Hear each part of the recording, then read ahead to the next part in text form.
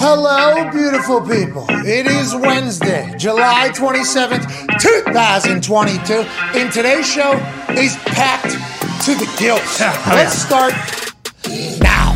Let's ride. That's right. Let's ride into another day of sports talk, especially because all NFL teams are in training camps. All teams have checked into a facility that says, you know what? You don't leave here unless you get cut or we go and win a Super Bowl. Hell yeah. We got about 5-6 more months straight ahead of us that we can't wait to talk about and chit-chat about and watch on as the biggest fans on earth of the biggest league on earth. There's already some storylines coming out of training camp, and we will have to talk about those. There's some contract conversations happening. Obviously, yesterday, after we went off air, one of the biggest free agents remaining on the market signed with, guess who? Who? Oh, it was the Tampa Bay Buccaneers. That's right. Julio Jones signed with Tampa Bay Buccaneers. That's right. Last week, Rudolph signed with the Tampa Bay Buccaneers. I forgot about that. Tom Brady signed with the Tampa Bay Buccaneers.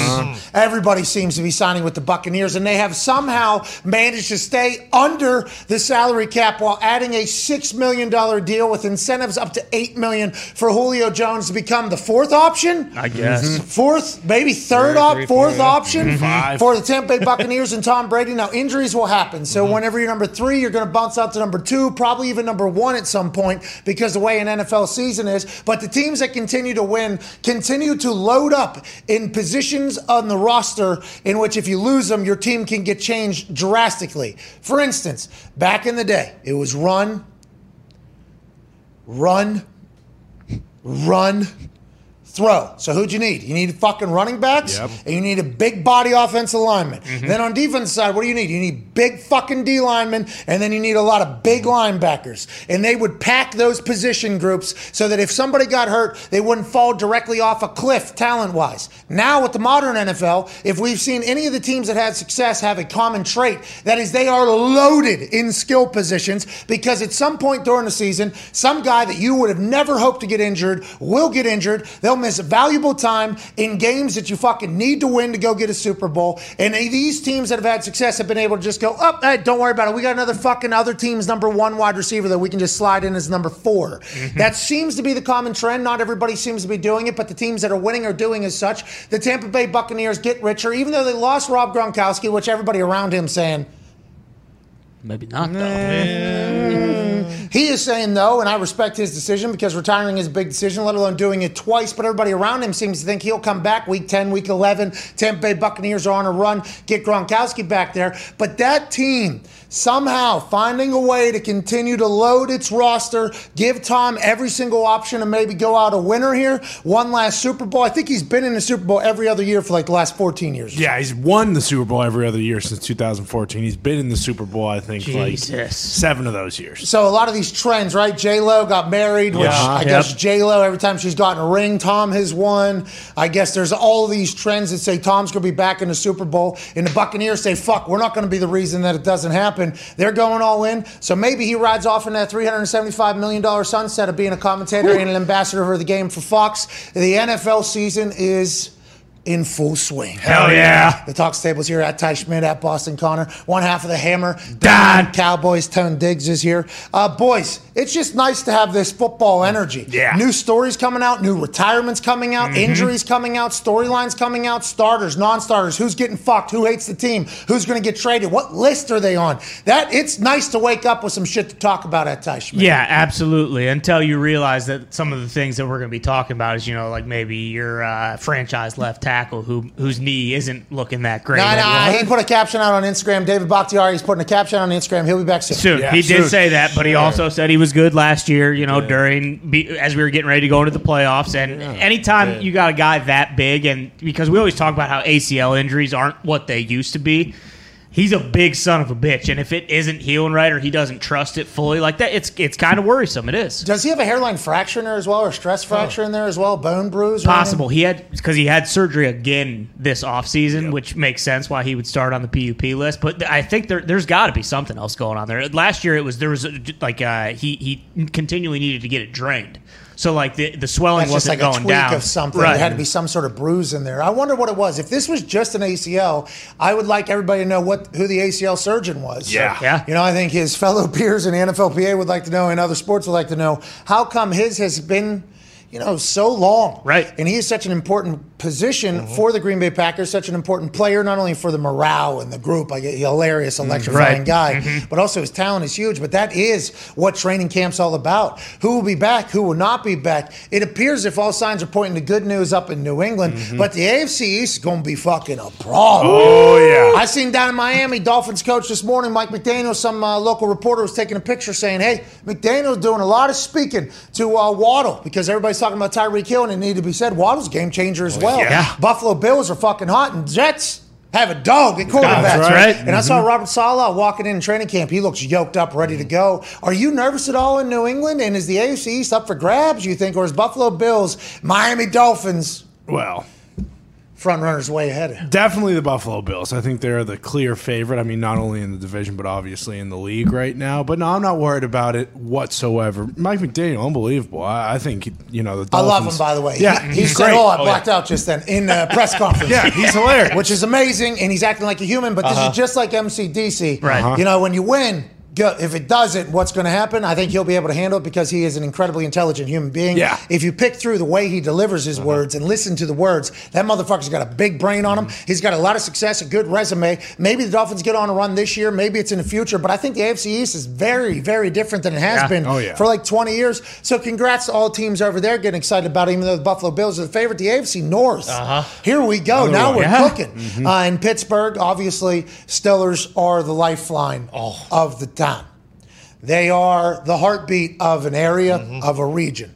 I am an NFL fan, always have been an NFL fan, strictly because where I grew up, literally the mood of everybody was dependent upon what happened on Sunday. Right. Yeah. So with that being said, you have interesting relationships with people. Chris Fuamatu-Mafala came in with some big-time first downs, kind of secured a game, and fucking all of a sudden the entire city's happy. Old Tim McAfee's happy. Sally McAfee's happy. It's like, okay, I like fucking Fuamatu-Mafala. This guy is bringing happiness to everybody. Cordell Stewart, Slash had some up days, some down days. People wanted to kill him. The entire town hated him. Then there were some great times there alongside him, let alone Bussy and Hines and the whole crew. Antoine Randall now coaching up in the NFC North. It's like Pittsburgh is one of those cities that live by the football team. There's polkas, there's rap songs, there's rock songs, there's everything. And the line to get into St. Vincent up there to watch training camp is already like 2 miles long of cars parked ready for it. That football feeling is something I think is in our blood because we grew up in it. But I don't think we're the only ones. It feels like Cincinnati is a little bit more energized than they've ever been. Baltimore is more energized than they've ever been. Cleveland has no idea who's going to be their fucking quarterback, but all signs are pointing to Dogtown being fucking pumped. The AFC North, it's hot in the kitchen all of a sudden, Diggs, and you guys don't have a fucking quarterback. Oh, no. All those cities are blue-collar cities, so you go to work, you do your job, and then, your happiness is based on how the football team is. We do not necessarily have a starting quarterback, even though I believe it will be Mitch. But, the unknown could be Hey, by the way, Kenny was third. I don't know if you saw that. I saw a couple drills. I saw Mitchell Trubisky. Sure. Okay. Mason Rudolph. He's looked good so far. Yes. Well, I have a beer with the guy. What's that? No Moxie, can't have a beer with that guy. Well, that's what Tone has told you to Cut say. him. That's what Nick has also said. I don't know. And this is Zeke's got an Looks inside good. source. Huh? Well, I didn't tell Zeke to say that. Zeke's got sources in that building. Really? And then Kenny Pickett, and then Drafted from South Dakota State, I believe. That's on me. anyways, they were lined up 4 wide. Trubisky looked very comfortable and confident. They had the little condoms on their head. We'll talk about that in a little bit because Tomlin said it is my job to protect you. And it is what it is. He's on Instagram now, by the way. Everybody should follow him. If he puts any captions out that are anywhere near how he actually speaks, it'll be electrifying and must follow. I think he's only doing that to track his players, just like he said he did for Twitter as well. I'm only on here to make sure there's no fuckery with the boys. And I think he did that with Instagram. I believe he followed 96 people. They were all players, and one of them was a Tomlin, so I assume he's checking in there too.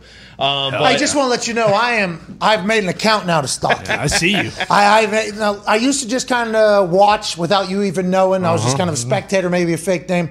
I want to let you know, when you open up your IG story and you scroll up and you see who's in there, you're fucking dad. Yeah, I'm right there. Okay, so remember that. Every single post. I wish you would have got on TikTok. I bet you a lot of Pittsburgh people wish that as well before Juju did his whole thing. Yeah, we love that. But I like Coach Tomlin. I love what he's doing. All eyes are on that quarterback situation. Yeah, and you could be scared by the unknown, or you could be excited by the unknown. Tomlin quote right there.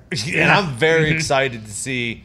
Like, for a long time, 18 years or whatever, you knew who the quarterback was. You knew how he was going to play. It's very exciting. The defense is going to be a good, highest-paid defense in the NFL. They've led the league in the sacks the last 3 seasons. Obviously, the O-line's gotten better, thank God.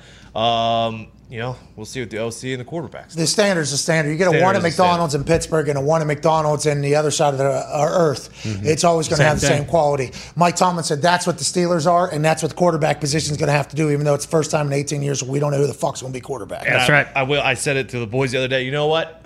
Nothing against Seven. Love you, Seven. It will be. He's going to be playing for the Browns anyway. Yeah, so true. That'll be crazy. It will be nice to know, have a quarterback that could move slightly. Ben Roethlisberger was known for moving the pocket, dance all over the field, evading, extending the play. Remember that drill from training camp where the bats are just hitting him and he's supposed to avoid a bam, bam, bam, bam, bam, pump, throw the ball. That's Ben Roethlisberger. For a long time it was, and then, last 2 or 3 years. Pittsburgh Steelers want a quarterback that dances around contact, runs away from adversity. Interesting. Wow. Pittsburgh lost its edge. I said. No, it will be. I'm excited to watch Mitchell Trubisky, what appears to be in a very healthy situation as opposed to what it was at the end of his Chicago Bear run. After the double doink, it really got ugly up there. Oh, yeah. And inside sources have told us things that we will not repeat loud into the microphone, but inside sources have told us Mitchell Trubisky and Nagy's relationship was not great. It's terrible. I guess much worse than I had heard, but I also keep my blinders on, don't give a fuck about the Bears as much because the team hasn't really been good in a long Nagy's time. a scumbag. Well, that's what Zito says. That's not my inside source, by the way. But it did appear as if those two had grown very much apart. Yeah. I guess there was moments where they couldn't, maybe one party was wanting to speak to the other party, and it was just like, no thanks. Middle of the season, starting quarterback, head coach, that's bad. That's not good. No. That's not good. So you could see how, hindsight, looking back, how that could have been terrible for Chicago. He goes up to Buffalo. Love that. I don't know if it was a master's class or not. I think he was beloved by the locker room and the team. Who knows what he learned and what he didn't learn. I'm assuming Mitchell Trubisky is very excited to be in the position he is in his career, where he's not projected Super Bowl MVP or MVP of the league at all.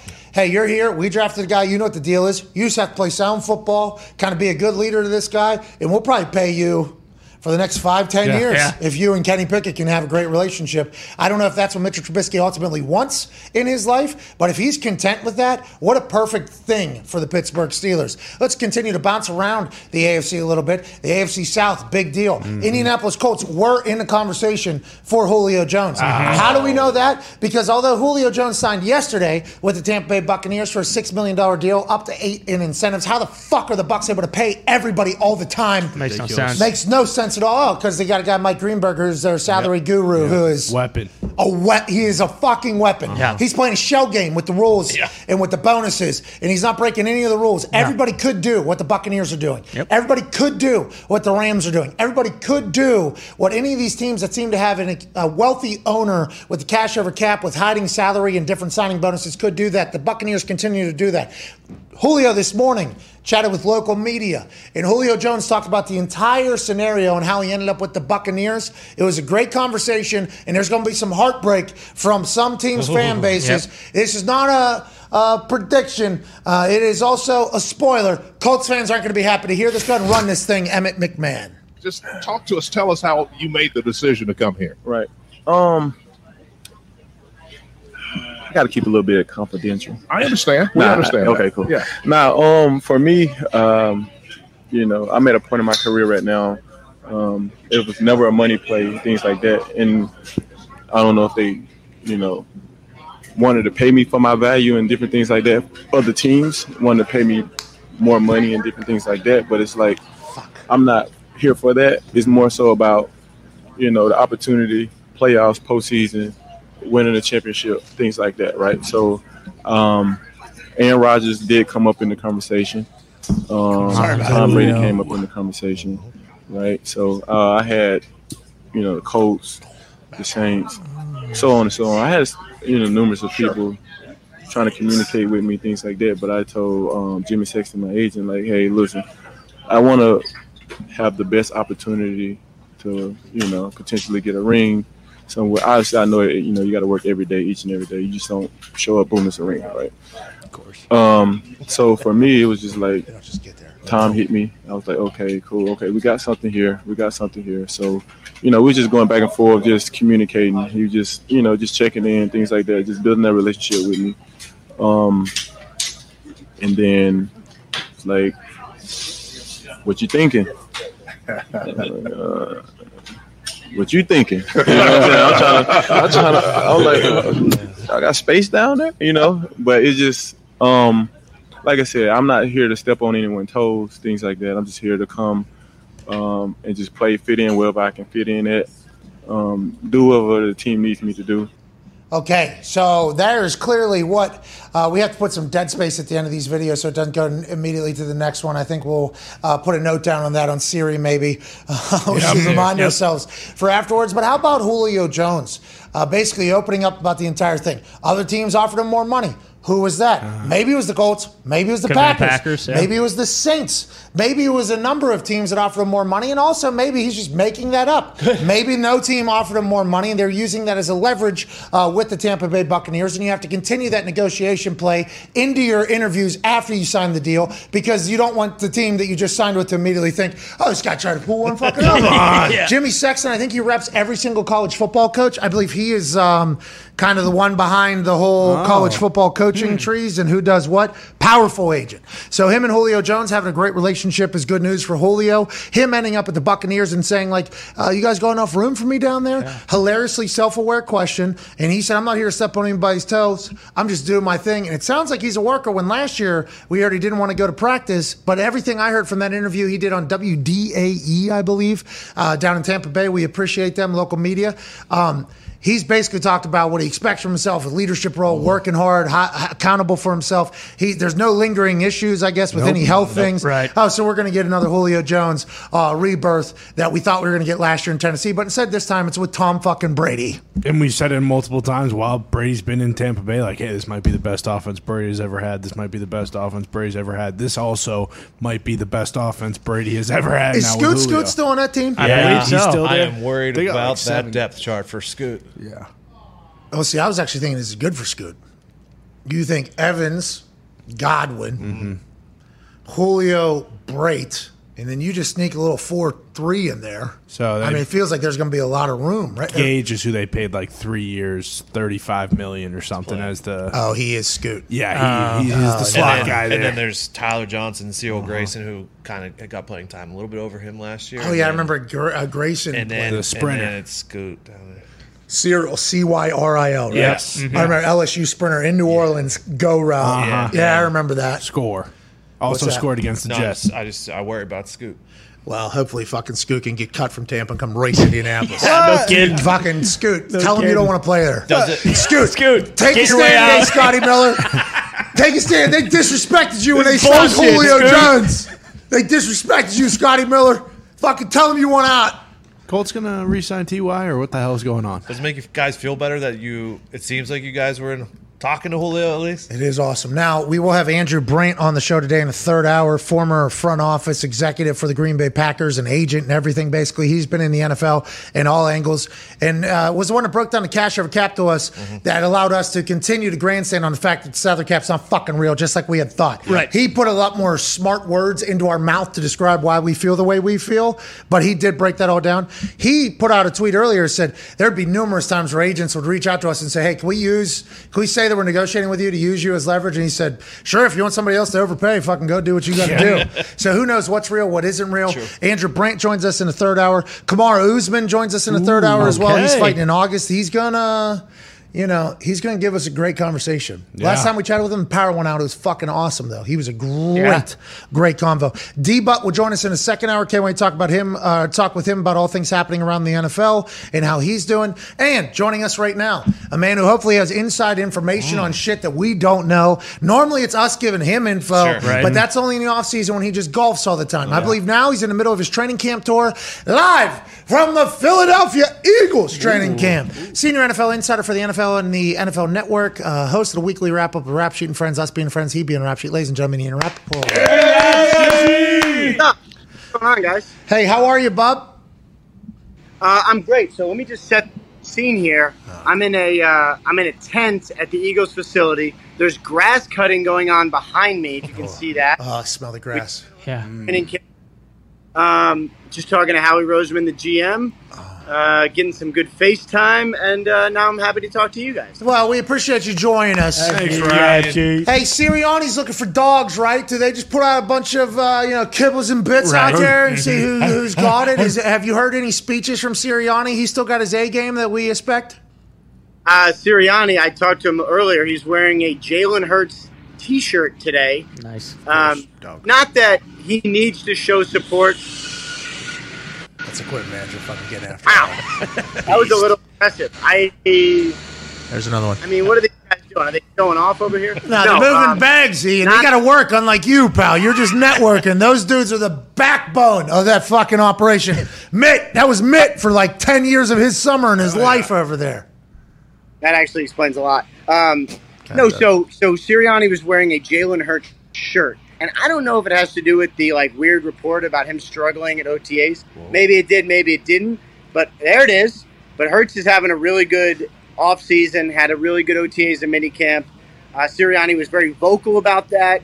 And so no dog mask or dog food, but definitely all in on Jalen Hurts. Kind of a teal shirt there, like former coach of the Eagles who led them to a Super Bowl, Jacksonville Jaguars teal. I don't know if the exposure on that camera is a little different, but what's that all about? Shades of Dougie. What is Sirianni doing? I'm excited to see what the Eagles become. Kelsey's back for another year. We saw him drink a beer and announce that.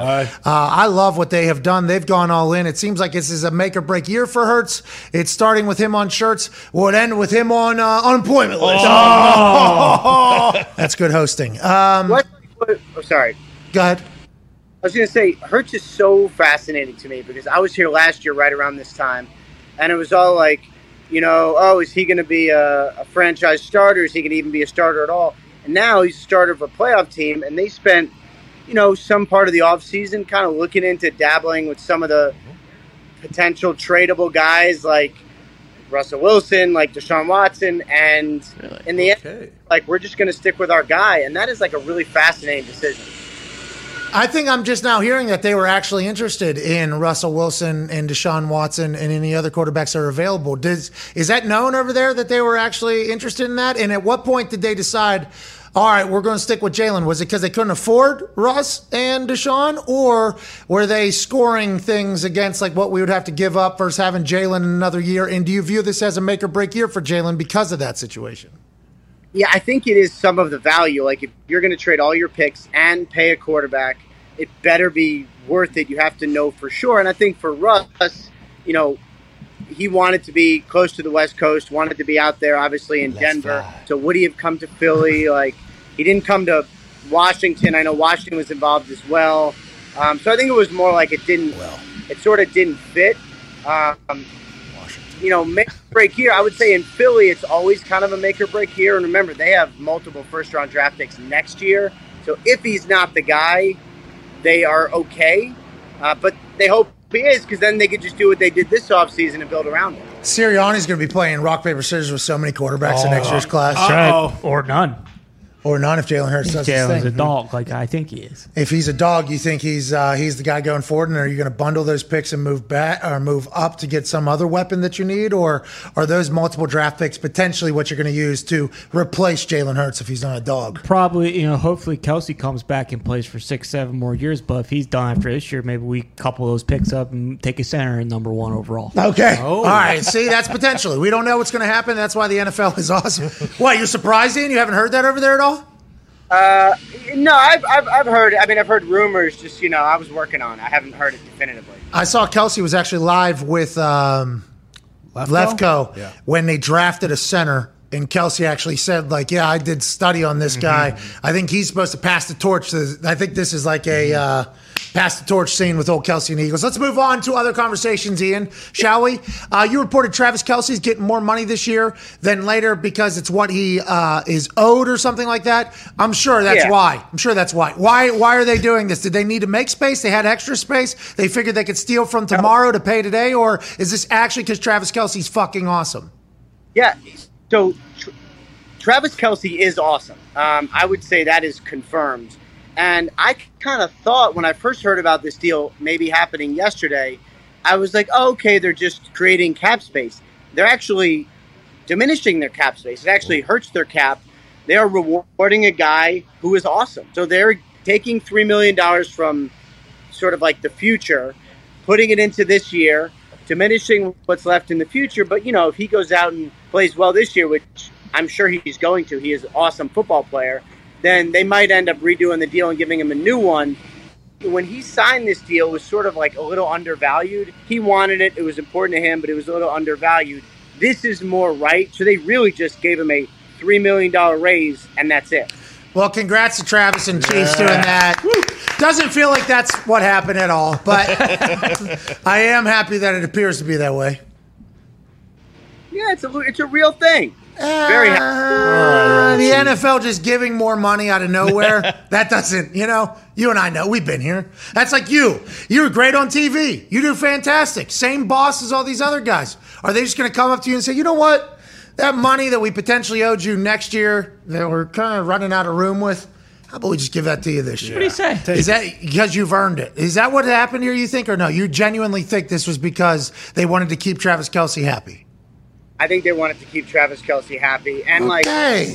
In all seriousness, when the deal happened last year, it was very – I'm not sure – or 2 years ago, I'm not sure of the timing, but it was right around when Kittle did his massive deal, and it looked bad, like, pretty quickly.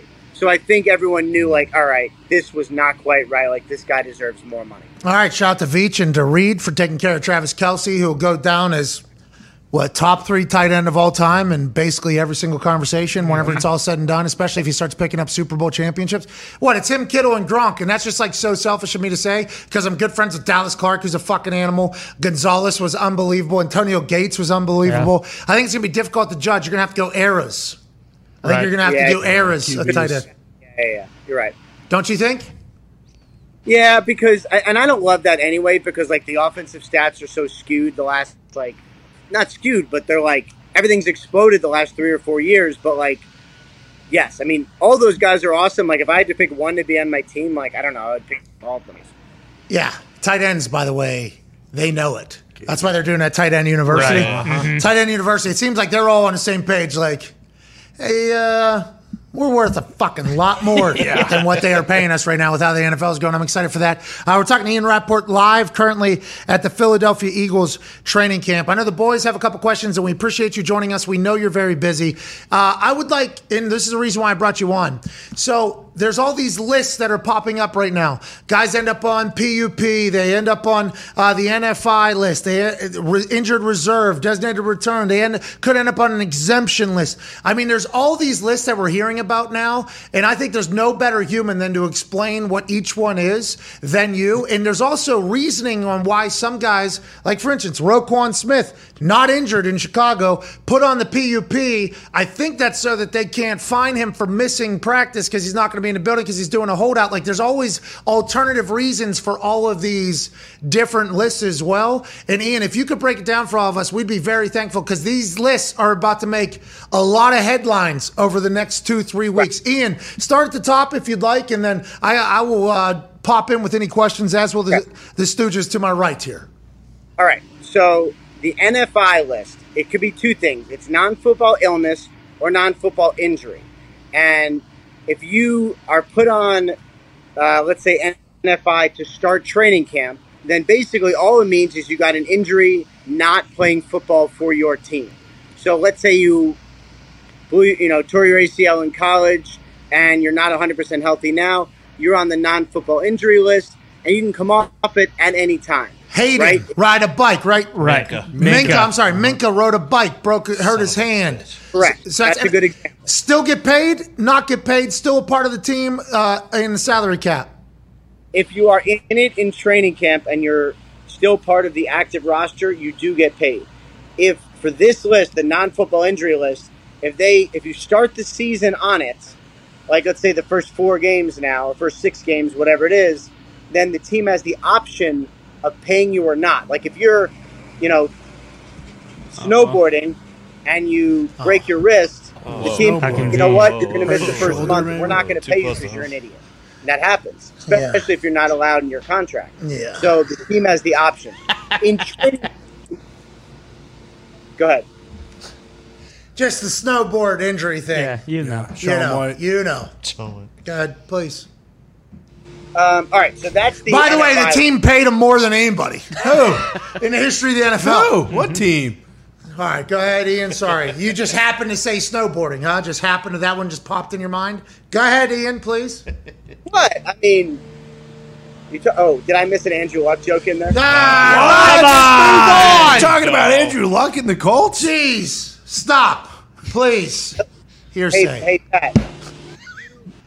Hey, Pat, did you listen to the Zach Kiefer's Andrew Luck podcast? Obviously. I know Zach Kiefer. I have massive respect for Zach Kiefer. Love Zach Kiefer. I have not found time to listen to that just yet, but I am pumped for it. You should. That's very nice. It's actually you might find some of it old, but I feel like it's extremely interesting. So you should listen to it. They did a really nice job. What is it? It's a full series, right? Like a couple hours. Yeah, it's 6 hours. It's like watching a documentary, There's no and it like Jesus. painstakingly goes through all the Luck stuff. And it would be like painful for you because like it is heartbreaking, but very, very interesting. Okay, well, congrats to Zach Kiefer on a great piece. And also, Anyway, thank you to Andrew Luck for all your sacrifices. Thank you, Andrew. The snowboard thing, I learned about it through an Uber driver. Yeah. And I'm like, excuse me? It was tough. I'm in the building. So then I start beating down doors. Mm-hmm. Hey, what the fuck did I just hear from this Uber driver? What's that? Is there some snowboard thing that happened? Oh, no, I don't know about that. You should ask him. Whoa.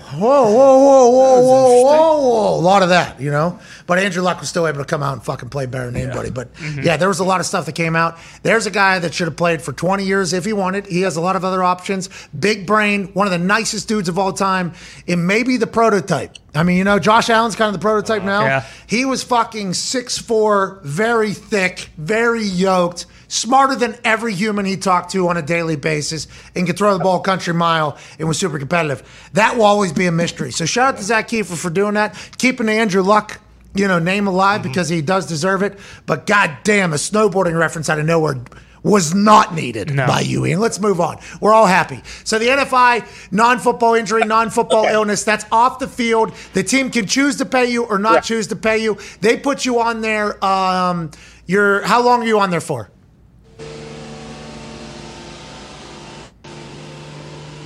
Can't hear me. This guy. I mean, all right, so this like grass cutting guy just keeps driving by. All right. Go ahead, move on. Grass needs to be cut. I'm not saying that. All right, so then PUP is basically the same thing, but it's injuries that happen while playing football for you. So there's PUP now, which doesn't mean a ton. It just means you can't practice, can't pass a physical, but you can be activated at any time. If you are on PUP after first cuts, it means you have to miss the first 4 games this season. It used to be 6, now it's 4, same with IR. But this is one they do pay you, but this is a big deal because you don't count against the roster, but it does mean you cannot play for a month. So PUP now doesn't mean a ton. PUP when the season starts means a lot. Okay, so like the Roquan Smith situation, that's just in the middle of negotiation. They're utilizing the PUP to kind of hide that situation? I mean, I assume that he's like, my hamstring hurts, my back hurts, whatever. So, that's. I think they could decide not to fine him, but I think they're basically just, you stay over there. When we get your contract done, then you get active. I get the sense that's more of like just a kind of in-name type of thing. Yeah, it's a smart way to do a holdout, by the way. Going forward, teams now could do this if a player doesn't want. That's the trend. Yeah, it's going to be. It seems like the smart move. Have people done this before? Did this happen last year for a holdout, a PUP holdout?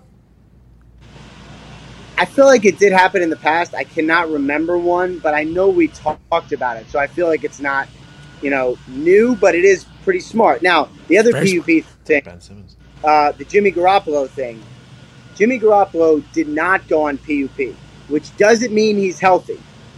But it does mean if the 49ers cut him, they do not owe him $7.5 million in injury guarantees. So it's basically their way of saying, like, he's pretty good. Maybe not fully cleared, but he's pretty good. And he's not practicing anyway, so it doesn't matter really what list he's on. You think Jimmy's pissed about this or no? There was a lot of conversations between the 49ers and Jimmy Garoppolo's representatives before his physical. They have been very transparent, so I believe they explained their decisions to Garoppolo's agents beforehand, and I think everyone is okay with it. Now, for Jimmy G, if he gets traded, that would be the best for him because he would get his full salary. There is a possibility he gets cut if they can't find a trading partner. So either way, I think Garoppolo, it's going to work out okay for Garoppolo. Either he'll get paid or he'll get to pick a spot. Does this mean that because he wasn't put on PUP, the decision is imminent? See, I don't get that sense. I know they've said hopefully sooner rather than later, but I don't get that sense because if you're trading for him, you have to know he is 1,000% good, and he's not going to be fully ready till mid-August. IR means injured, can't perform? IR means if you put someone on IR right now, their season's over. That's it. If you put them on IR after first cuts, it means you can come back after 4 games. So that's IR now, season over. If it's after the first cuts, that means you can return, but you have to miss 4 games. And then if somebody gets hurt and they opt not to put them on IR because then they owe them the full salary, there's an injury settlement that gets negotiated by who? The player? You go on IR first, and then you negotiate a settlement based on the amount of games when you would theoretically be cleared for it. Okay, reserve left camp and reserve retired. What do those two mean? So reserve left camp is when a guy is basically like, peace, I'm out of here. I just don't feel like doing this. And they don't owe you anything. Reserve retired is like, we retain your rights. If you come back, we're going to trade you, but we retain your rights. You are just retired. That's what the Patriots did with Gronk. That's why they were able to trade him to the Bucs and get draft pick compensation for that. Okay, I appreciate you breaking all these down. Last question from me. It just came in. Deebo Samuel is a hold in. He's there, but what's up, dude? Hey. That is Mike Garafolo. Oh, we see him on Good Morning Football all the time. We see him on Good Morning Football. I got a pinky ring on here for you, Paisan. Hope you enjoy it. I've always wanted to be on the Pat McAfee show. That's not the way you sound like when you talk about our show and Aaron and shit on NFL, though. What did I say? Oh, yeah, you got the tone in which you speak about Aaron and the way he talks to us, don't you think, you little Paisan? I don't remember this at all. This doesn't sound like anything I said. No, yeah, I don't remember either, to be honest. We actually enjoy you a lot. You should come on our show whenever, brother. Hey, we did it! There we go! He's on right now. How's your family? It's like showing up to the dinner party you weren't invited to. Hey, everybody's invited. Listen, we got 100 people on the microphone. Yeah. Everybody's invited whenever. Yeah, this is Dwight Schrute showing up to the dinner party in the office, with his babysitter. All right. Listen, by the way, I love that you're quizzing him on the things he's supposed to know anyway, that he was asking me about before he came on to make sure he knew what the hell he was talking about. I love that. I love that Garafolo's the actual research partner here for you. Ian, I love that Garafolo, the Paisan's making you a lot better at what you do. Appreciate you, Mike. Appreciate you. It wasn't, now, let him, I do think he did have some tone about I think I seen one thing he did, and I was like, okay, hate that guy forever. I might be wrong, though. That might be because he is a good guy, right? Garafolo's a good dude? Great guy. Everybody loves Garafolo. Yeah, you just went to him for information. It wasn't a quiz for you, by the way. It's for the listeners. Tell Garafolo we do the show for the people that are watching and listening, Garafolo. This ain't a quiz of Rapoport. This is like information for people. You know, Ian. I serve the people, too. That is I'm here for the people. All right, well, serve the people of the San Francisco 49ers faithful and let them know if they're in a good spot or a bad spot. Via Lombardi himself, Deebo Samuel not practice today. He will condition on the side. Yep. Technically a hold-in, but he had a great talk with Shanahan per the 49ers coach. Negotiations between San Francisco and Samuel's agent, Torrey Dondy, are ongoing. And is everything Dondy with Torrey Dondy and the Niners and Deebo? And are they waiting for the Jimmy G $20 million to get off the books to handle the Deebo Samuel contract? I know those allegedly have not been one and the same, but that feels like pretty coincidental, doesn't it? I mean, you tell me. I do not believe that Jimmy Garoppolo needs to be off the roster to do a Deebo Samuel deal. I think they could get it done otherwise. If they need to create space, which maybe a little, I think they could get it done. I think for Garoppolo, they'd like to get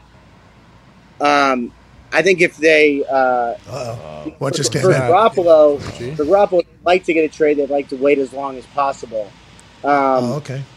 But for Samuel, I think this is smart. You do not want him to get hurt before he does his new contract. I'm not saying he's going to, but you certainly don't want to put him at risk. There's nothing wrong with a hold in. I think that's totally fine, and kind of that's what he's doing. Okay, so the Bears and Roquan Smith put him on PUP, so they didn't have to fine him whatever $100,000 a day for not being at training camp with the new CBA for the holdout. The Niners don't do the PUP. He's doing a hold in. So you got to think that their relationship much better than Roquan and the Bears. No. I think. I mean, look. There's always tension. There's always tension when you have contract. And I got to run in 1 second. There's always tension when. There's always tension when you have contract negotiations. I don't think anyone is in a bad spot. I mean, I think when both these guys get paid and both of them deserve to get paid, I think it'll be fine. It's really more just a technicality, I would say, as opposed to anything else. All right. Appreciate you, Ian. Have a good day. We'll see you on NFL Network, pal. Let's ride. Wednesday, July 27th has obviously started in beautiful fashion. We do not have AJ Hawk yet. We have not been able to connect, so although the internet's come back, maybe his tech has not. Jeez. So we will have him join us immediately upon him calling us into the show. Can't wait to see his big home plate face representative of Ohio back on that screen after he got kicked off the show yesterday about an hour and a half early. That's right. Well, I'm not so sure he had a vacation to get to at this point with this guy. At Boston Connor, one member of the Toxic Table, right next to Ty Schmidt. Yeah, training camp has started. Vacations are over. Yeah, I hope, the Hawk family is a football family. Every football family knows when vacations are, when you start dieting, when you start getting back into shape, when you start working out a little bit. We're in a full routine. It's training camp right now. We should be in the best shapes we've been in some time. And there's no more time for vacations. AJ knows that. That's why he snuck 4 in last week. Yeah, well, I'm not so sure yesterday he didn't sneak in a pool day because he was like, you know what, I should maybe live a little. I just went to Tahoe, play my best round. I just went to South Carolina. I had to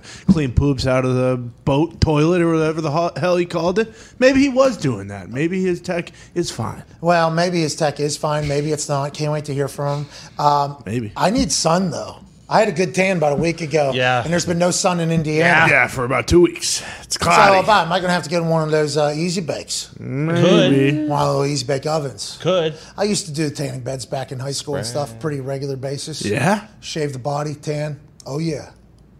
I was insufferable.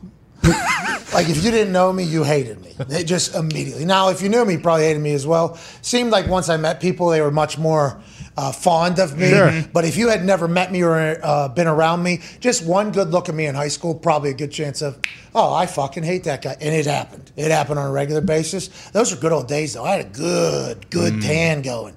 Oh, man, I used to glisten out of those tanning beds. Oh, they used to make you wear those stupid eye things. I never wore them. Nope. I never wore them. Wow. So I was an outlaw early in that whole game.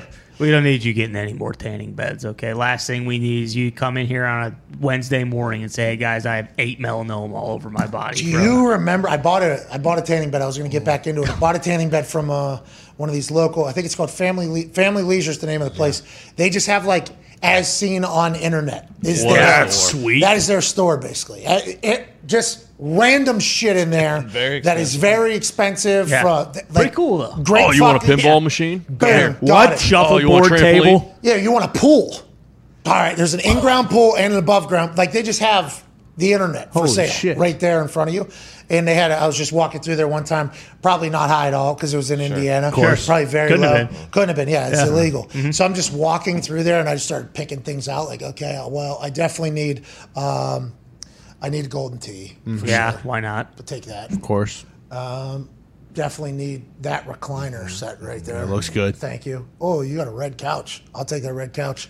And then that tanning bed right back there. Has anybody ever used it? They're like, no. And we don't have any in the back, so do you mind having the floor model or whatever? I'm like, even better because it's cheaper. Yeah, it's the floor model. Mm-hmm. So I got a good little bundle deal over there. Take that thing home, lay in it. Just cooked straight the bulbs. Oh, no. Actually striped me like a fucking zebra. Yeah, Mark. I look like I worked at Champs walking out of that fucking thing. Oh, shit. Or Foot Locker, whatever it is. I literally got out of there. I was like, oh, that's awesome. Have a tanning bed at the house. I'm going to be fucking tan all the time. Stood up. My ass had 2 streaks right down the middle of it. That's the worst. White my ass was. Yeah. Year and a half. What? Year and a half had like 10 because how white my ass cheeks are. Jesus. Yeah, but now I'm prepared for it, I think. Yeah, now I got a little base tan. Then I was hopping in there literally as Caspa. Now I'm trying to keep this tan, so it's a different world. Yeah, maybe you just have to go back to the spray tan because, I mean, last time you did that, too, you got that rash all over your body, too. Fungus on my whole body. My skin's such fucking weak. No. Weak, soft ass. You know what I mean? Just the Irish Just in you. soft ass. No. Joining us now is a man who's not a soft ass. Well. This dude's hard chin, hard head. What? So much so he led the Green Bay Packers with tackles and he's zero documented concussions. That's right.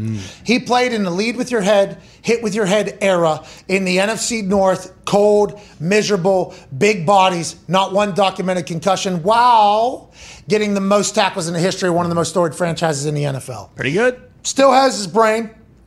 Still can put sentences together. Sure. Yep. Absolutely. He's incredibly toxic. He's a college football national champion. He's a Super Bowl champion, Ryder Cup champion. Ladies and gentlemen, a man who plugged back in the internet for Ohio last night, AJ Hall.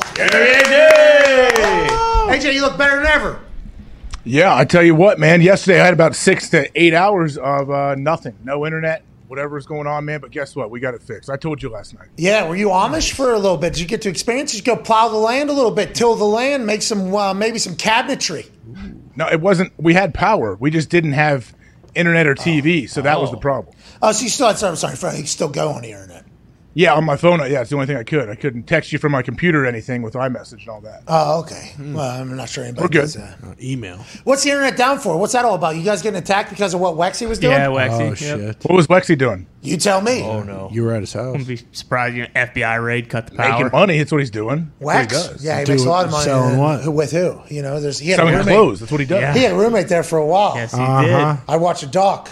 Big house. Pretty crazy. Big house in a big side of town. You know what I mean? Yeah, he has a giant property that you can't even see, basically. Oh, so you're telling me you didn't see Epstein going in and out of there every single day where he was roommates with Wexy for what, 6 months or something? Yeah. Back in He's like lying. in the early 90s when I was driving up from Dayton at 8 years old, I saw Epstein cruising around. Well, he's probably at that chicken place that you always talk about over there. The Great Chicken. Oh, that's right. yeah. Roosters. What's it? Roosters. Yeah, Yeah, Roosters. Did you ever just happen upon Epstein over at the local Roosters while he and Wexy were out and about? No, I never did, but I know the Frost great chicken. people at Roosters. I don't think they'd let Epstein in. I don't think they would serve him their bone. All right, Roosters. Wow. Classy joint. I respect Roosters. Roosters has great fucking chicken. Top of the line. We're just giving out at Family Leisure just had one. Yeah, right. Roosters is getting one now, but it's these are warranted. Family Leisure, if you're ever in Indiana, in one part of Indiana, Yeah. Yep. you need to stop by said store. It is. It's a great store. Just a warehouse of shit from the I was internet. connected. I was connected for that. That place sounds amazing. Like I think I would want to buy the whole store. It is. I happened to buy a house just like 2 blocks away from it. And I was just hanging out, and I was just driving down the street, and I see Family Leisure. I'm like, what a bunch of fucking losers. I see like pools outside. It's got to be the worst store of all time. That's why I went in there, I think. Family Leisure in Indiana. Like, this has to be the worst store of all time. I walk in there. Oh, my God. This is the coolest place I've ever been. They've gotten no less than $150,000 from me. They always put the premier item right now because they know when you walk in, like, oh, I want that. Yes. I mean, they have all the car sales tricks. You know, Yep. they put things up with good lights. It's A lot of hot tubs. Oh, yeah. Oh, yeah, Trampoline. they got a hot tub out of me. They got a hot tub out of me. They got a trampoline out of me. They got an above ground pool out of me at one point. I mean, a theater, obviously the tanning bed, the golden tee. For days I've gone. I mean, I've gone in there. It's just that store is like the neighbor that was putting shit out in the front yard that he was selling. That basically just had my name on it. That's what that store is. Hey, guy with ADD who has too much money. Fucking, you want to buy this? What do you think? Yeah, boom. That's what Family Leisure is. It's awesome. It is glorious. That tanning bed fucking cooked me, though. I mean, that was not a great one. Did you only use it once? Yep. I mean, would you ever get back into something that made you look like a zebra for 4 months? Yeah, I can't do that. No, I mean, you know my little baby skin. I get burnt if I'm in there for 2 minutes or I'm outside for 2 minutes. Yeah, me too, man. Me too. Let's move on. What? Okay, speaking of that Family Leisure made me think of Russ's truck. Do they sell trucks like Russell Wilson drove to camp? Okay, so that truck And is what is sick. that? So I think you only find that online. Custom Bronco, maybe, or custom Dodge. I forget what it was. That's just like the Jeep that I bought at Meekum. Yeah. All souped up, has all the shit in it. He's got to have 5 batteries in that thing to power all the lights that they have. There's no way Russ is taking care of that on the day-to-day. It's a lot of maintenance. But goddamn, arriving to your first training camp at Mile High, looking that good, wearing your own jersey. Hell AJ, this dude's wearing his own jersey. Could you ever in your life fathom having enough confidence to walk outside in your own fucking jersey, not at a charity event, not going to a hospital, not doing anything for the team related? You're out in public rocking your own brand that looks so good. Hell We did go to the website. They still got Seattle Seahawks colors on there. They hopefully will get that turned over. Team 3 needs to pick it up. They've been trying to fucking ice out this goddamn car. They haven't been worried about that. But the Russell Wilson stuff looks amazing. His own jersey, though, showing up to training camp saying, hey, it's football time. And I'm sure that this isn't the first time Russell Wilson has worn his jersey in public. I put this tweet out because that's literally what my brain thought about. Me walking down the hallway in a mall and just seeing a guy with a Russell Wilson jersey on being like, holy fuck, that guy looks a lot like Russell Wilson. This little cosplay character is pretty sweet. And then I stop him. I go to take a selfie with him. And as he gets closer to me, I go, holy fuck, that's actually Russell Wilson. Yeah. And he goes, let's ride. Take a photo. He walks away. I laughed for 30 minutes. Could you imagine having that much confidence? I could not. So I got nothing but respect for our Let's Ride God. I mean, yeah, I guess, yeah. Extreme levels of confidence is needed to do it, to show up to camp like Russ did. But I just want to know if he wore that jersey the rest of the day. Like, he put that over his little shoulder shocks that they wear for walkthroughs and practice and wear that big old baggy jersey. How many does he have? Does he have a home jersey, too, for himself? That's a throwback, isn't it? Did we see any other Broncos rivals? We're sure the whole team didn't wear their jerseys. We are certain the whole team did not wear their jerseys. I have not seen every single player of the Broncos arrive, but I have it on good authority. I have it on good. I didn't even like wearing like Colts stuff in public because I felt like, oh, am I asking for people to ask me? And now I'm much lower on the totem pole of importance and popularity and everything than Russell Wilson. But him having just the gut sack to wear your own jersey, so awesome. He's a movie. He is a movie. He is literally, this is, everybody's doing documentaries these days. Russell Wilson's like, hey, listen, I was actually put on this earth to be an NFL quarterback. Clear eyes, full hearts. Here we go. Here we go. Now let's get it bounced out. Let's bounce back. Mr. Unlimited. Hey, he's got everything you need for any energy and everything. It feels like he is this movie character all the time. Yeah. He is an NFL quarterback. What you think an NFL quarterback should be, how you think an NFL quarterback should operate. He's doing it all the time and dressing like it. What a fucking hero this guy is. We've heard that he's the chosen one. It feels like now we kind of know he is the Denver promised child that will bring a Super Bowl back to, the great state of Colorado. AJ, what if on a Thursday he puts one of the Seahawks Super Bowl jerseys on? Hey, a little throwback, Russ. You know what I mean? Let me go throwback. The one they won. He wears like the jersey from the game, the Super Bowl they won. What if he shows up just to, inspire the boys a little bit? Oh, my God. Get you one of these. He wears his ring, you think? The Super Bowl ring? All the time. I don't know. To dinner. What's your problem? Why are you laughing like that? Does he wear it on his throwing hand, on his right hand? You think during practice? I think he put it on a chain and wears it around his neck, I assume. I'd like Russell Wilson to know we do like you. Yeah. I love Russ. Okay, everybody loves Russ. We are incredibly interested in you being an actual movie character, though, of what a quarterback's supposed to be. Any mic'd up that comes up from him in a game, I watch and I go, he's reading a script. Yeah. That has to be, that's not actually what happens in that moment in real life. That is only in like a Disney movie what happens in that. And they're like, no, that's how he is all the time. He is like that all the time. I'm like, well, who's writing for him? They're like, no, that's just his natural reaction. It's just be always the perfect example of what you're supposed to be. And that's why I used to hate him, partly because, with the Seahawks and the Packers met each other in the playoffs a lot. But it was just like, oh, this guy's fucking phony. There's no way anyone's like this. He is like this. He's just kind of a fucking dork. And that's fine. Jesus. He owns it. This and that's guy. why it's awesome. And I thought he's the opposite of a that's dork, why I though. love Look him. at that picture. That's what I'm saying. Do you see I that think truck he's showing up? What's that that truck is sweet. You're calling this guy a dork? What's he That is making not a up dork. for? I mean, Oh, look Are at those that. missiles on the side, on the back? Are those missiles? I haven't seen all the angles of this thing. Look right there. What's on the back Those window? are missiles. He's got oh, yeah. deflated footballs in there. He blows them up when he goes to play. Cruise missiles. I do like that he has the spare tire just in case those fucking monster boys get No, popped. that's not a spare tire. He uses that when he does workouts on it. Yeah, to flip. There's a sledgehammer right next to it, actually, just to bounce off of that tire. Can you go to the other? So that's a pickup truck that just So many lights. souped. Yeah, dude, it gets dark in Denver. Somebody said that's a Dodge. Is that bulletproof? Somebody said it's a Ram. Is that a Ram? Gotta be. I heard Bill fucking that thing saying is that earlier, but who fucking knows? I just saw the internet saying this guy's 2,500. drives a bulletproof? fucking Dodge. Got that exhaust up top so he can drive it in like 6 feet of water. Of course. The Rapids. I mean, I just thought of a guy on the internet who is certainly a white trash comedian talking about different manufacturers of vehicles. Yeah. And I mean, that video. Do you remember what I'm talking about right now? I'm forgetting what the two are. I think it's Chevy and Ford.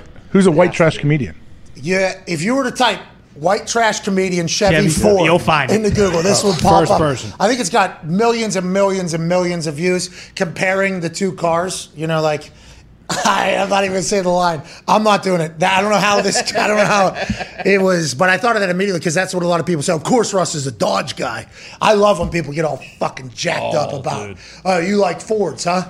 You like Fords? Is that what you are? Oh, you're a Chevy guy? Oh, Wow. interesting. Oh, but that's a real thing, though, by the way. There's a lot of people that It's a do real think thing on that- this show. What are you talking about? The John Deere question that you ask everybody. Well, that's different. That's different, AJ. There's only one choice there. Okay. And that only happened because of something else that got, put into content. Yeah. That's right. In the Hall of Fame of what the fuck. That kind of zoomed in on.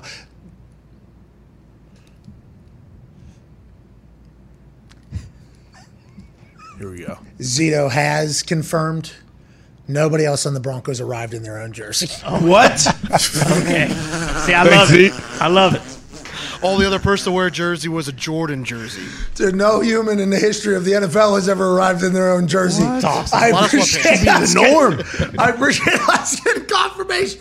This show's the best. Dude, this show is the best. We had it dead silent there for 10 seconds.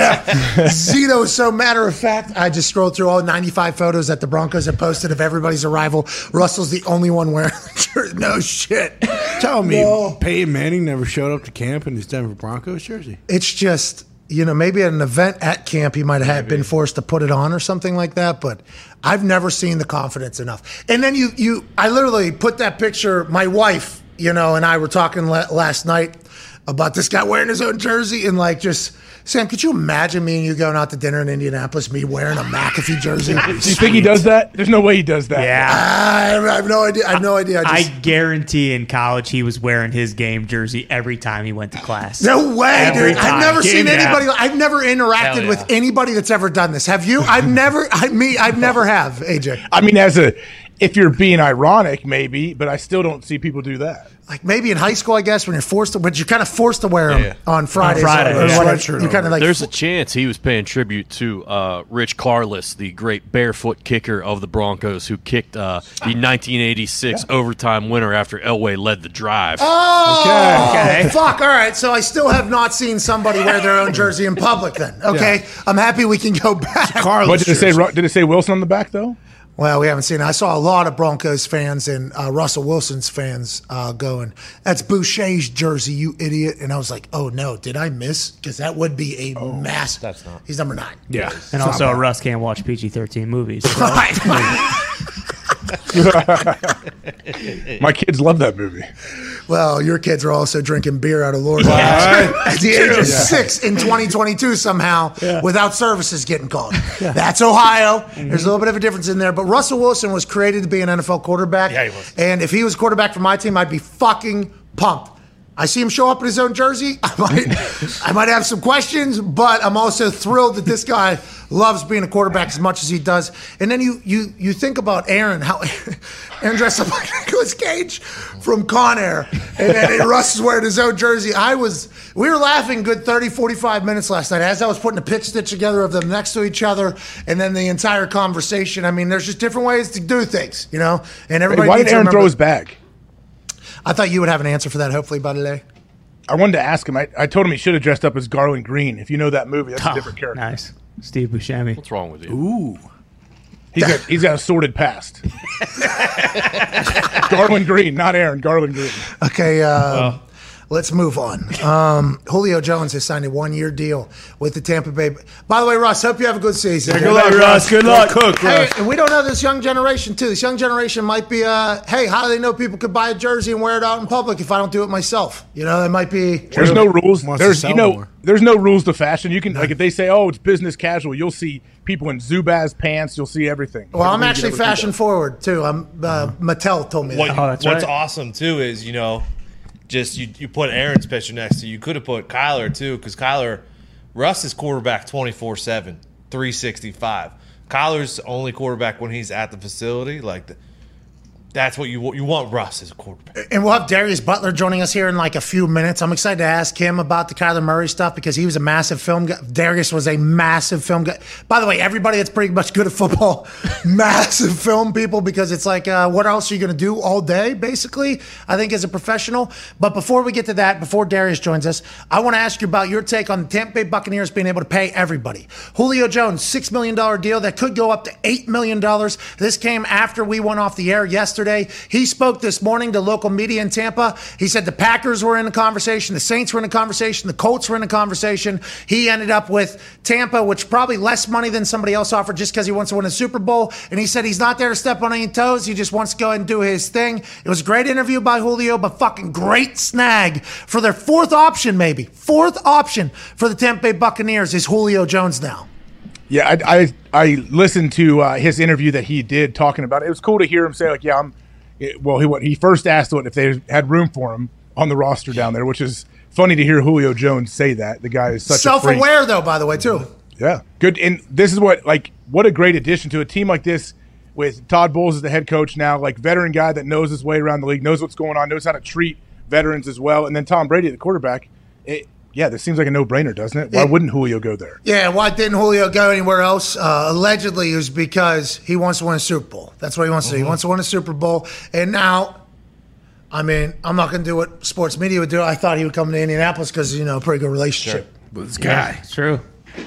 Pretty good relationship there. He said Aaron Rodgers came up in conversation. Mm-hmm. I assume the Packers might have offered more money. Potentially. Might have. Or, by the way, Julio might be saying all these team names just because it was angle. Just leverage for the Buccaneers, and you have to stick with it now. Because will the Saints, will the Colts, or the Packers ever come out from a position of authority and say, we did not talk to Julio Jones? Never. No. Never do that. Never, ever do that. Won't take the time to do it, and also won't potentially piss off their fan base for not talking to Julio Jones. So it's a pretty good line there. Joining us now is a 9-year NFL vet in the secondary at corner, nickel, and safety. Now he's the host of the Man to Man podcast, and he's incredible every time he's behind a microphone. Ladies and gentlemen, Darius Butler. Hey, D-Butt. Fellas, what's up? Hey, D-Butt, let's dive into what we're talking about right now. Julio Jones ends up in Tampa Bay. He said the Saints, the Packers, and the Colts were all in conversation this morning in a local media interview in Tampa Bay. He said there's more money elsewhere, wanted to win a championship. Asked Tom, do you have room for me? Julio, there's no lingering injuries, allegedly. He's now maybe a third or fourth option for the Buccaneers. What is this going to look like, you think, as somebody that has spoken very high regards of Julio Jones in the past? Yeah, I mean, just like you guys, I remember him, in his heyday. Obviously, been in the league, it was Julio, and then for a lot of people, everybody else. I had AB up there as well. But, I mean, his talent is unbelievable. He's only 33 years old. Obviously, he's dealt with some injuries. But those teams, Saints, Colts, I forgot the other one you said. Packers, yeah. All those guys, veteran quarterbacks, kind of a teams that are built and ready to compete right now. So him going to Tampa and being a third or fourth option, I mean, that should work perfectly for him, perfectly for Brady. Hopefully he gets on that TB12 method and tries to stay on that field. But, I mean, I'm not going to listen to the same people that told me, Odell was washed when he was out in Cleveland. I still think it's a lot left in the tank for Julio, and he's in a perfect situation now, left with offense. You got Evans, you got Godwin, and now you got Tom Brady, obviously, at quarterback. Cam Brate, too. Yep. Hey, Cam. You got Brate. Yeah, so you basically replace, Gronk and his productivity in the red zone. You replace him with Kyle Rudolph and Julio. And I think, that's a pretty good replacement for that offense. D, but I don't know if you saw the clip going around of Juju making a sweet diving catch at Kansas City's practice. How do you think they're going to work that guy into their offense? I missed the highlight, but he's. It was like the one where he jumped into the pool. Yeah. It was exactly like the one where he jumped into the pool in his TikTok ass. So it's paying off. Everybody's talking about it's paying off for the guy. Hey, it's making his rounds. That's what he wants. But he's a productive receiver. He's a tough guy across the middle, a chain mover, and I think they got some speed guys. Obviously brought MVS over there. You drafted Sky Moore. You got Hartman, guys that can take the top off of defense, but you need another underneath receiver, and I think he'll fit right in with that offense perfectly. You got Travis Kelce, who's kind of going to be their number one receiver, their number one target, one of the best targets overall in the league. So I think Juju, he's just going to have to make tough catches across the middle, obviously be a leader, in that locker room. And he's a tough, hard-nosed guy. I don't think he was ever going to be that replacement to AB, that number one guy who you build your passing game around. But he's definitely a guy that you want, lining up to make tough plays in tough situations. D-Bot, all the teams that are good load up in the position groups of like skill positions because they know an injury's coming and they know when the game matters, they need somebody who's going to be able to make a play for them. And it feels like the trend is to load up. How do you feel about Juju going to the Chiefs? Now you got Julio Jones going to the Bucks. We assume the Rams are going to sign OBJ. How come everybody isn't doing this thing? Or are people trying and now the players are just choosing not to go to places?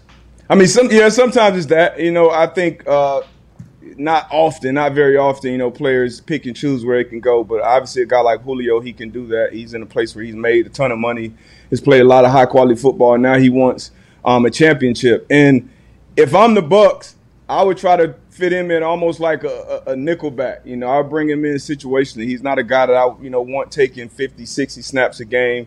You get 30, 40 snaps. And then when the games mean the most, down the stretch, when his situation's third down, red area, things like that, you have Julio on the field. He's a guy who's going to get to spots and win one-on-one matchups. That safety is going to have to lean to Mike Evans. Someone's going to have to handle Godwin. He's one of the best slot receivers in the game. And now you got Julio, who's a lot of times probably going to be matched up on that second and third corner in one-on-one situations. So I still like him to thrive. But, yeah, it's every team is obviously in a different situation. Some teams manage the team and the cap better.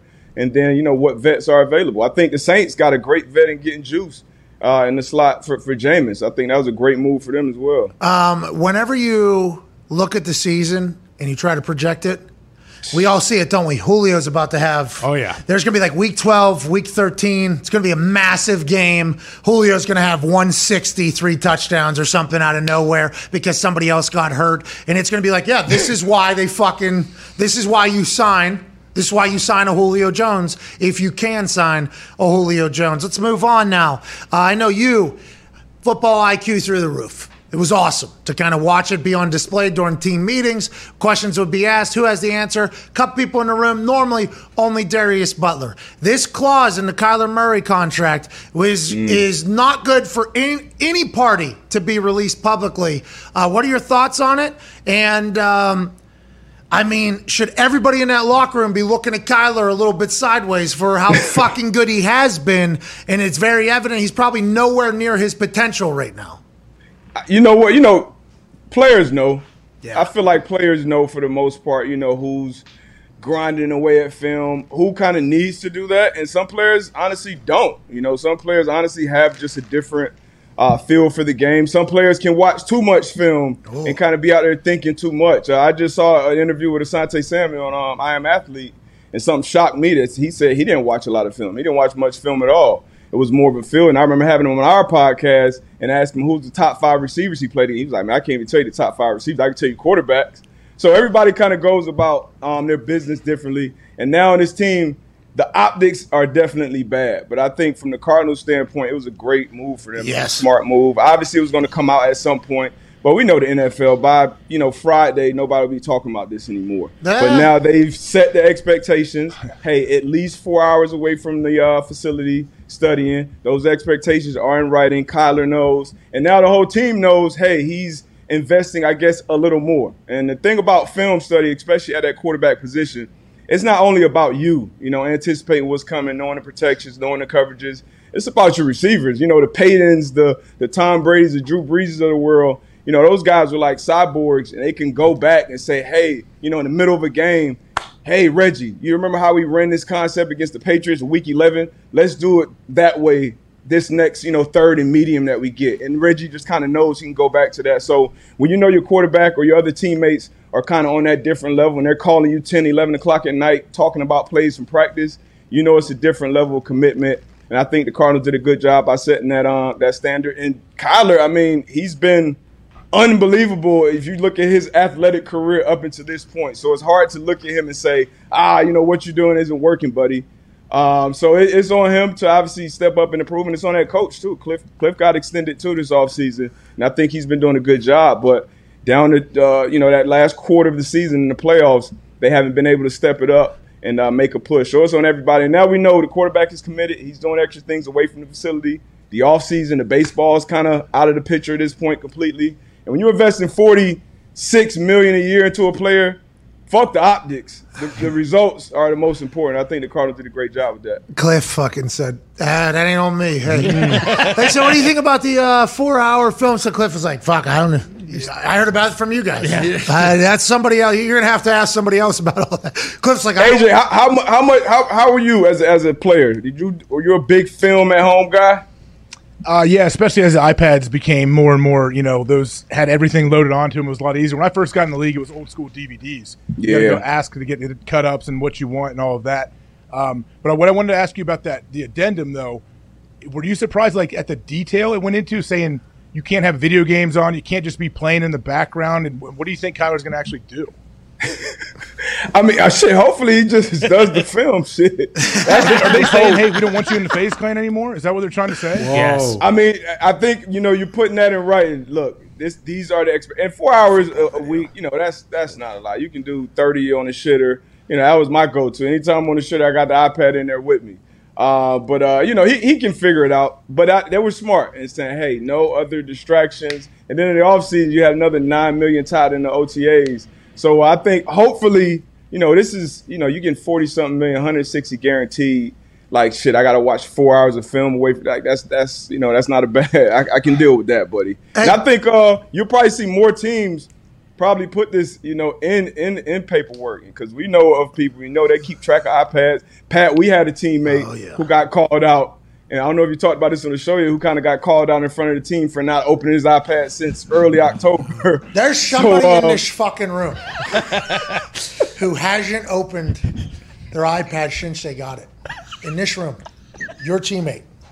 Somebody that's in here that says we're all in. We're putting remember we got our grit chips? We had our grit chips. We put them all in. Somebody in this room hasn't opened their fucking iPad since the day they got it. That was awesome. I'll never forget that. I'm like, oh shit, he's talking about me, I think.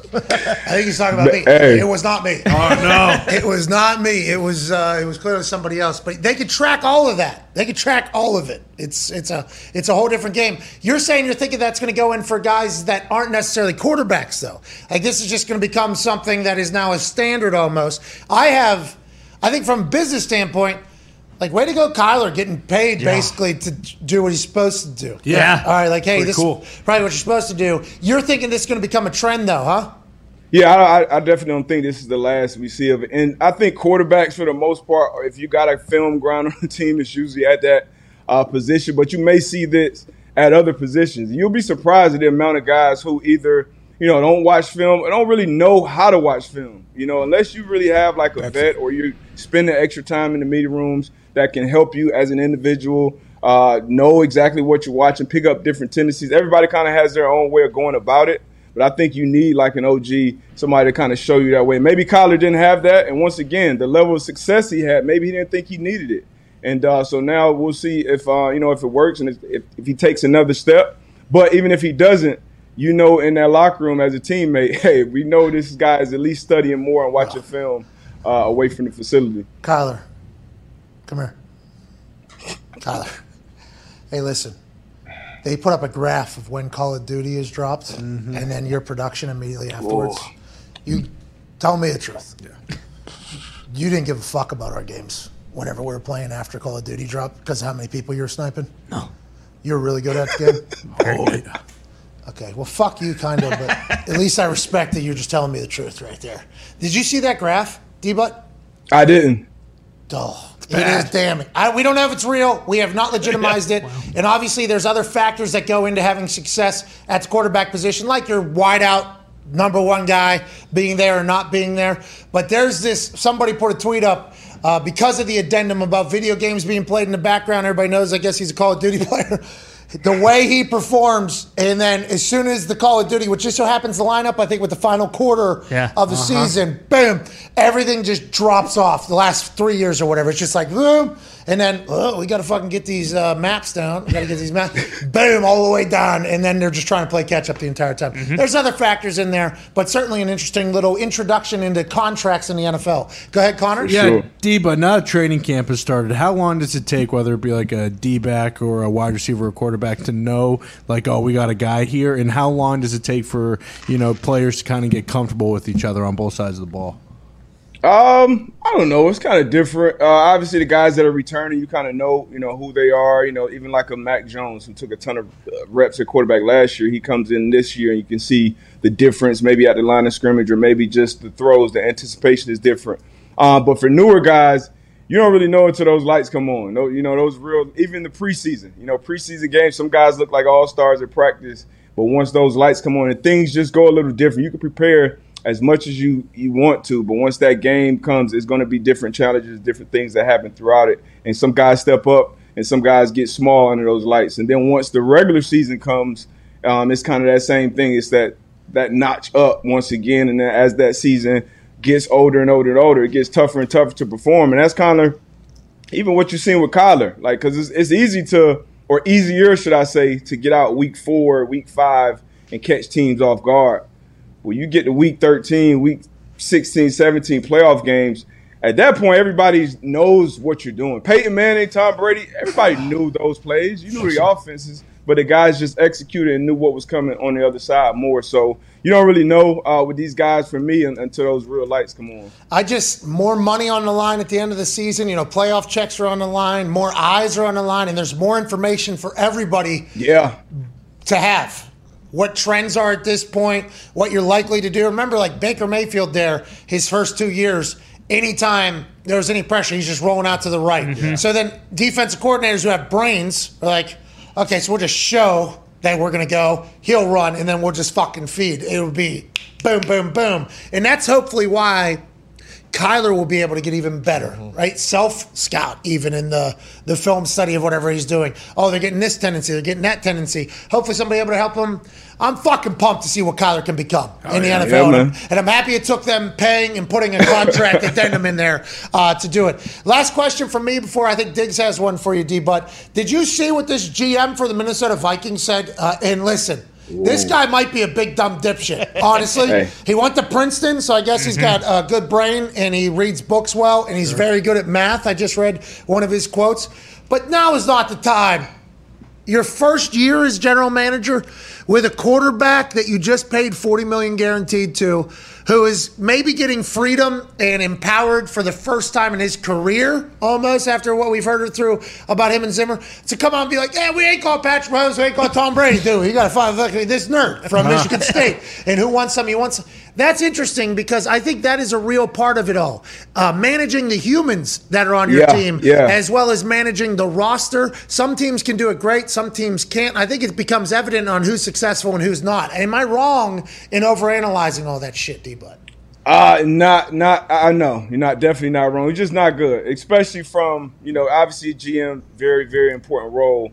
But you're not a coach, you're not a player, and you're speaking on those guys in the roster. And that's our quarterback. That's the guy that if you look around the locker room, it's probably realistically maybe 8 to 10 teams who realistically you look around the locker room, you say, all right, we got enough talent in here to actually make a run and go for it, win the whole damn thing. The Vikings will be one of those locker rooms, in my opinion. And Kirk Cousins, a lot of people, take jabs at him. He's kind of like the line for above average or below average. But I think Kirk Cousins is a damn good quarterback. And very, very honestly speaking to GM, he ain't Patrick Mahomes. He ain't Josh Allen, Lamar, one of those guys. But he's a good quarterback in this league. I don't think, I don't think you do that to your guy, especially when you're preparing for the season. This is at the point we're all getting those first meetings and everybody's saying, hey, the goal for this year is the Super Bowl, baby. We got the guys. Yeah, we got the guys. You look around, you look at your quarterback. So, you don't do that. But maybe it puts an extra chip on Mr. March's shoulder, Kirk Cousins. He'll go out there and do his thing this year. How about Kevin O'Connell in his first team meeting as NFL head coach? You know, rallying the troops. We got the guys in this room. Look around. Look around. Quessy did a great job putting this roster together. Quessy, you want to say anything? Everybody's good. Let's quarterback. All right, thank you, Quessy. Go get him. All right. Let's go to break up in a position group. Jesus Christ. I mean, that is just an interesting way to start. And you said man, while we speak about quarterbacks, I saw you post the Russell Wilson shit last night. Warzone jersey, sweet. public. So sweet. So sweet, so cool, D-Bot. You don't have the confidence to do it. Nobody in the history of anybody we've ever known has had the confidence to do that. I couldn't believe it. When I saw it, I literally went back on Wikipedia to 1960 because I just knew it was some quarterback in Broncos history I didn't know about, before pre-Elway. I just knew he had on his throwback. Went back all the way to 1960. I said, I text one of his old teammates, bruh. Just sent him the picture. He's like, bro, he said he had it made, and then just sent a bunch of crying. Like, this is different dude, different level of confidence. The truck is sweet. Yeah, but walking into training camp, which like that's wild. He's out of a movie, D-But. He's a movie guy. Got to be, yeah. Every day. Is he moving a lot of merch? Team 3 merch? Yeah. Sky Blue, AJ? Yeah. Jesus. Come on. Christ. What do you think? I don't know if I've ever seen anybody wearing the gear other than Russ. Oh, get out of here. Open your eyes. Russ isn't the only one wearing his jersey in public, dude. All right, fucking hey. Go ahead, Diggs. D-Butt. So I saw a report that Sam Darnold's going with the ones today. Baker will go with the ones tomorrow, and I assume they'll switch on and off. And then I just watched a video where Baker threw an interception where he underthrew the ball by no less than 20 yards. Is it given that he's going to start on? Surely they're on the same page, right? Him and the wide receiver. Maybe. I don't know. But I'm saying, is it a given that he's going to start week 1? If I had to bet on it, I would bet that he would. And it's gonna be tough though. It's gonna be some growing pains. Obviously, this is his first action with these receivers. I didn't see the clip, but I don't really pay much attention to training camp clips. I expect Sam Darnold. They're probably telling Sam Darnold, like, look, you got the leg up. You've been here. The guys know you know the offense. You've been there all offseason. It's your job to lose. So Baker's going to have to come in there and outplay him. But I think the talent gap between those two players, it may not show up in practice, but when those real lights come on, like the talent gap is marginal between Baker Mayfield and Sam Darnold. I think Baker Mayfield is a much better quarterback. And since we have you two defensive stooges on, unless everybody on the offense is back and they're running the same offense, beginning of training camp normally see ball, get ball, defensive advantage? The answer is yes. You guys used to fucking just smoke every single year. First couple weeks, I thought, we're punting 7,000 times this year. That's used to be what I would think the first week of training camp normally. Well, as a vet, you just got to know. All right, especially with the same team, you coming in, install day ones. I know what kind of install, what kind of route concepts you're getting. I know, so you can kind of jump some plays as things get a little more complex. It gets a little more harder. But yeah, the first week. You know, okay, I got a flat. All right, I'm jumping this curl. Like, it's coming. Yeah, and then the 2s and the 3s also quickly realize, they're running the same fucking plays. Yeah, tell that. You should tell the 2s. Later. D, but we should let people know if you're not a 1, especially during training camp, watch the first group because they will probably be running the same offensive plays against you. Say you're on defense, you're with the 2s. Watch that first. And it's not cheating because they're showing you the plays. So go be in the right spot when you get in. I would say, as an observer, I will say, I mean, it's not cheating, but it certainly gets treated as such. Doesn't it? I mean, there's always, you can't be obvious about it. Aren't you so smart? Just fucking saw it. Like, there's a position group that is pissed. Probably always wide receiver coach, maybe quarterback coach. Okay, yeah. All right, that's what we're doing now. That's been a pro. That's been a pro. You got to take mental reps, see what happens. You trying to make the team, and those practices should be like damn near games. So when you go in and you got your install the night before, go over that install, come in the next day with some questions, and once again, just like AJ said, you're going to see the same plays scripted over and over. You only have so much time in training camp. You got to make sure everybody can learn and pick up the plays and run them. So take that. That's a good nugget right there from AJ. Yeah, I'd say. I mean, it was pretty quick. Me and Vinny just watching practice.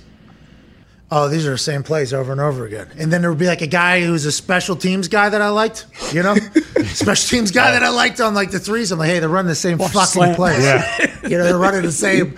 Let's go ahead and fucking make this team here, pal. What's your problem? That's the thing, though. You'll never get yelled at worse. I feel like a coach. Say you go with the 2s and they run like a boot, and you're backside, and you're supposed to have the guy coming back across the formation, and you're chasing all the way across the field, and the coach is like, hey, they ran this play 3 minutes ago, you idiot. Yep. It's a one. What are you doing? Stay home. Yeah, they use it against you, but then if you do it, they say, "Oh, will you be able to do it when you don't know what's coming?" Like it's got to be a little. Don't be obvious. We're not worried about the offensive coaches. Sometimes some coaches will tell you if it's a coach, coaching and trying to cover their ass, hey, because they know the script, they know the offensive script. Hey, keep it. Remember what we talked about. Inside leverage. Inside leverage. Remember, Absolutely. do not give up inside leverage on this particular. What's that? Just the ball is coming fucking hot inside. These are the games of training camp in which everybody loses their mind. PUP lists are happening. Non-football injuries and illnesses are happening. Not able to pass physical is happening. Injured reserve. It's a fucking wild time, D. But what are you looking at as a whole? Derwin James, I guess, is a hold-in right now with the Chargers. He is allegedly to become the highest paid safety in the NFL. Ari Mirov at My Sports Update, a Pro Football Focus. Chargers safety Derwin James is at training camp but not practicing with the team as he waits for a new deal. Both sides have been working on it, and James will be on the field once it gets done. Expectation is James will become highest paid safety in NFL history. Every new deal that breaks whatever record is the highest in NFL history. Congrats to all the players getting rich. Tom Telesco just signed Pat White. Hey, Tommy. Let's go, Pat. Pat White's Congrats now to Pat. coach. Fucking love Pat White. Happy.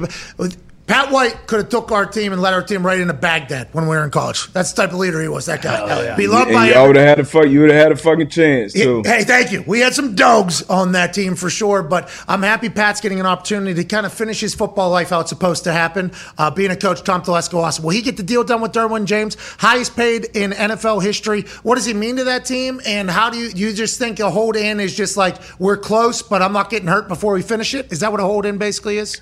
That's smart. Yeah, pretty much that's what it sounds like. But it's smart. You're showing up. You're still in meetings, still in walkthroughs, which I think I'm a big walkthrough guy. And even back to that film study stuff, if you're in a walkthrough, I feel like that's more valuable sometimes in practice, and definitely more valuable than watching film for most guys out there. But Derwin James, he can do everything. He can blitz, he can cover, he can tackle in space.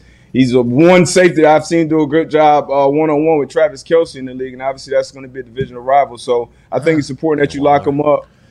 Him not being healthy a couple years probably has what held it up to this point. But Derwin James is unbelievable. Obviously, looking forward to Lamar getting paid as well. Obviously the 160 guaranteed to Kyler, and you got 230 to Deshaun. I feel like he'll probably fall somewhere in between that. I give him 4 years, $200 million right now, fully guaranteed.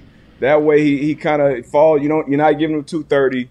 He's going to be highest paid annually, so you can say that as an agent. You can say that when it comes on TV and the deal comes across the bottom of the screen, and then you're locked up to a guy who's obviously phenomenal at the position and only wins. Just got to get better in the playoffs. And Lamar can, he's his agent, I think, but he can also get another bite at the apple 4 years from now. Yeah, so at least. It's just good news for everybody. Maybe that'll be what they do before training camp ends. Maybe not. We'll keep an eye on Derwin James and all the other situations brewing. We appreciate the hell out of you, Darius.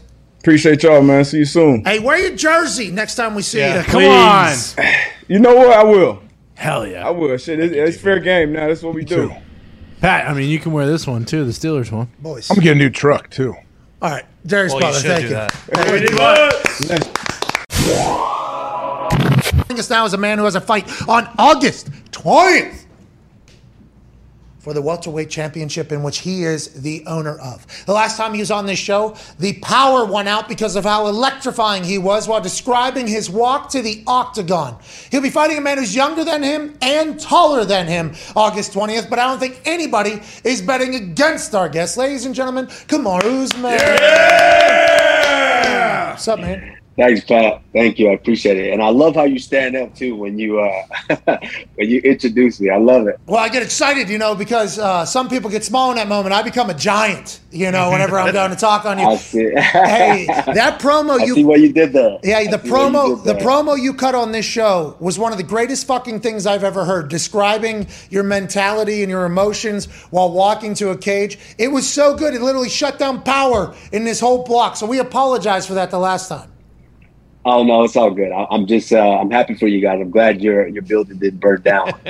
With that fire. Could you imagine if we did? Could you imagine? Smoke coming It through. was a little scary. I mean, we got a little high off the cooking of the electronics that were on fire right here about 10 feet away, but we're happy you're back. You're in the middle of camp right now. How far into camp are we? Are you always in shape? Is there any drastic changes? And how does the body feel right now, champ? Well, for lack of better words, I would say we're probably balls deep in the camp right now. Oh, yeah. And we're deep in there. And we've got a couple weeks, August 20th, so that's less than 4 weeks away. At this point, the body is. Today, I really felt it. I'm glad you asked that. Today, my body really felt like shit.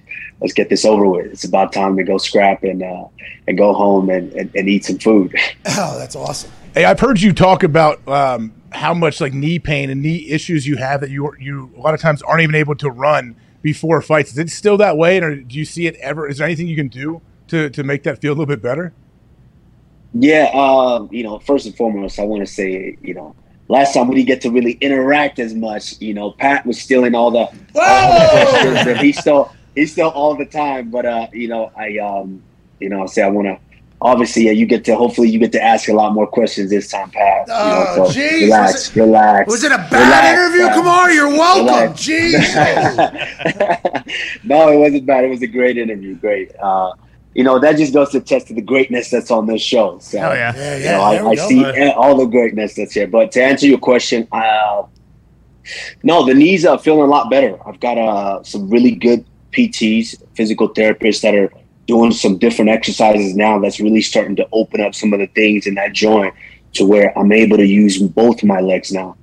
I'm still not running. We can just, that's for the birds. I'm done with that. If I could still get the conditioning that I need in order to stay at the top and not necessarily have to run, I love it. But right now we're trying some different methods on the physical therapy, and my knee's doing a lot better. So those knee pains are a lot less severe now. I don't know how many questions AJ is going to get, but I do know he has two bad knees, as do I. You're looking at this is a bad knee crew here. What do you do instead of running? Because running is a nightmare. Running downhill, biggest nightmare of all time. What do you do instead to keep the cardio up? Is it just fighting? Yeah, I would say mainly fighting, but everything that I do as far as training, we try to implement some way to where I'm able to get my body into that red zone. So a lot of people, they think shape is just going outside and running, and as long as I can run a mile in such a good time, I'm in shape. No, that's not necessarily true. For what we do, shape is based on how you can grapple, stand up, throw punches, and get back into grappling, how you're able to recover in the midst of those transitions. That's really where that shape is. Old timers, when your grandpa walks by you and he wants to show you that he still got it and he used to wrestle. That's what Pat just did, that movement right there. Boom. Hey, are you really going to go up to 205? You going to skip 185 and just go up there to 205 and dominate everybody? Is that the plan? It's crazy that people think that I'm joking when I said this. They really think that I'm joking. At the end of the day, one of the biggest things and one of the biggest quotes that I live by, and that's because I know it, I felt it myself. Fatigue makes cowards of everybody. It doesn't matter who you are. And so you could be at 205. Let's just say those guys are going to fatigue a lot faster than I will. And so, yeah, I definitely think I can hang with those guys. Now, let's be clear. Let's be honest. I'm not saying I'm going to run through everybody in the light heavyweight division. That's not true. That's not what I'm saying. Kinda. I just feel the top. I just feel like the top 2, top 3 guys that's at the top of that division, I feel like I can beat. So you can run. You're running through everybody. That's what I think. I mean, And then you go on to heavyweight after that. I'd recline. Yeah. No. I'm good. I'm good on that. What's everyday weight? What's everyday weight that you walk around at? Right now, I've kind of got it down to where I'm staying around that 190. Some days I float below the 190, but I like to stay around that 190 because that's the good weight, my good threshold to where I still have a little bit of fat on me that I need to be able to get through those tough cardiovascular training days. So I've got some fats and I'm still high in muscle, but here in the next couple of weeks, we'll start to kind of get that off to where we make that cut right down to 170. Isn't that like the biggest advantage though? Weight. That's why there is weight classes. Like going to 205 would be a massive jump for you, wouldn't it? Is there? You're just saying your body could handle the weight, and you think you'd be very comfortable up there? Because the guy you're fighting, for instance, Mr. Edwards here, he's taller than you and he's younger than you. But weight-wise, same. Isn't the weight the biggest thing? And that's why when you see some smaller fighters go up a level, they get bullied almost. That isn't something you think your body is meant to be heavier, and you don't think that'll be a bigger difference at all? No, weight does make a difference. Let's be honest, because it's different when I'm if it's 170 pounds behind a straight right to the face. That's a lot different than 205 pounds behind that straight right to the face. So weight does make a difference. But at this level, it becomes a systematic approach.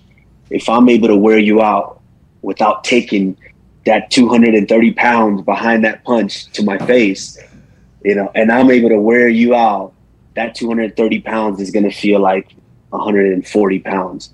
By the time we get into the later rounds. So, it's going to be a strategic. Of course, I'm not just going to go in there and try to just bang it out with the light heavyweight. No, pause. But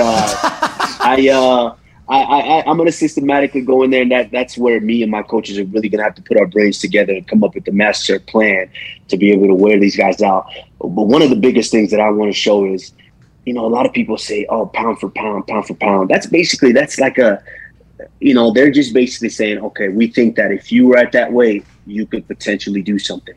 Well, guess what? I want to show you that. I don't necessarily have to be at that weight. I can go up there and still dominate because I am the pound for pound champion. No one's ever done it. And I think that'll be a good stamp to put down on this sport by the time I walk away from it.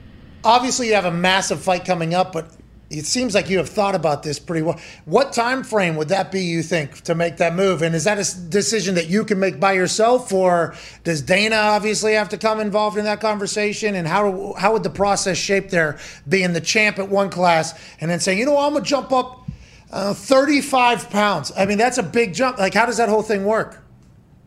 Yeah, it's a joint decision, so it's my decision and Dana as well, because I have to go to them and say, hey, Dana, that's what I want next. But it's one of those things that, like, of course I'm fighting Leon Edwards next, but I recognize that I'm fighting Leon Edwards. I don't take anything away from him. I know this is a tough one, and I'm fully focused on Leon Edwards. But at the same time, my life and my career, where I am now, has been a whole thought-out process. It's been a manifestation of what I've kind of put into place and what I've thought about in my head. So I think it, and I say I'm going to do it. Chances are, given the opportunity, I'm going to do it. Let's go! Hell yeah. I love that. When I was punting balls for a living, if I had any thoughts other than punting balls, people are like, you should focus on punting balls. So you give him the whole, like, hey, I got a lot of respect for Leon Edwards. Okay, I'm training my fucking ass off. Let's not act.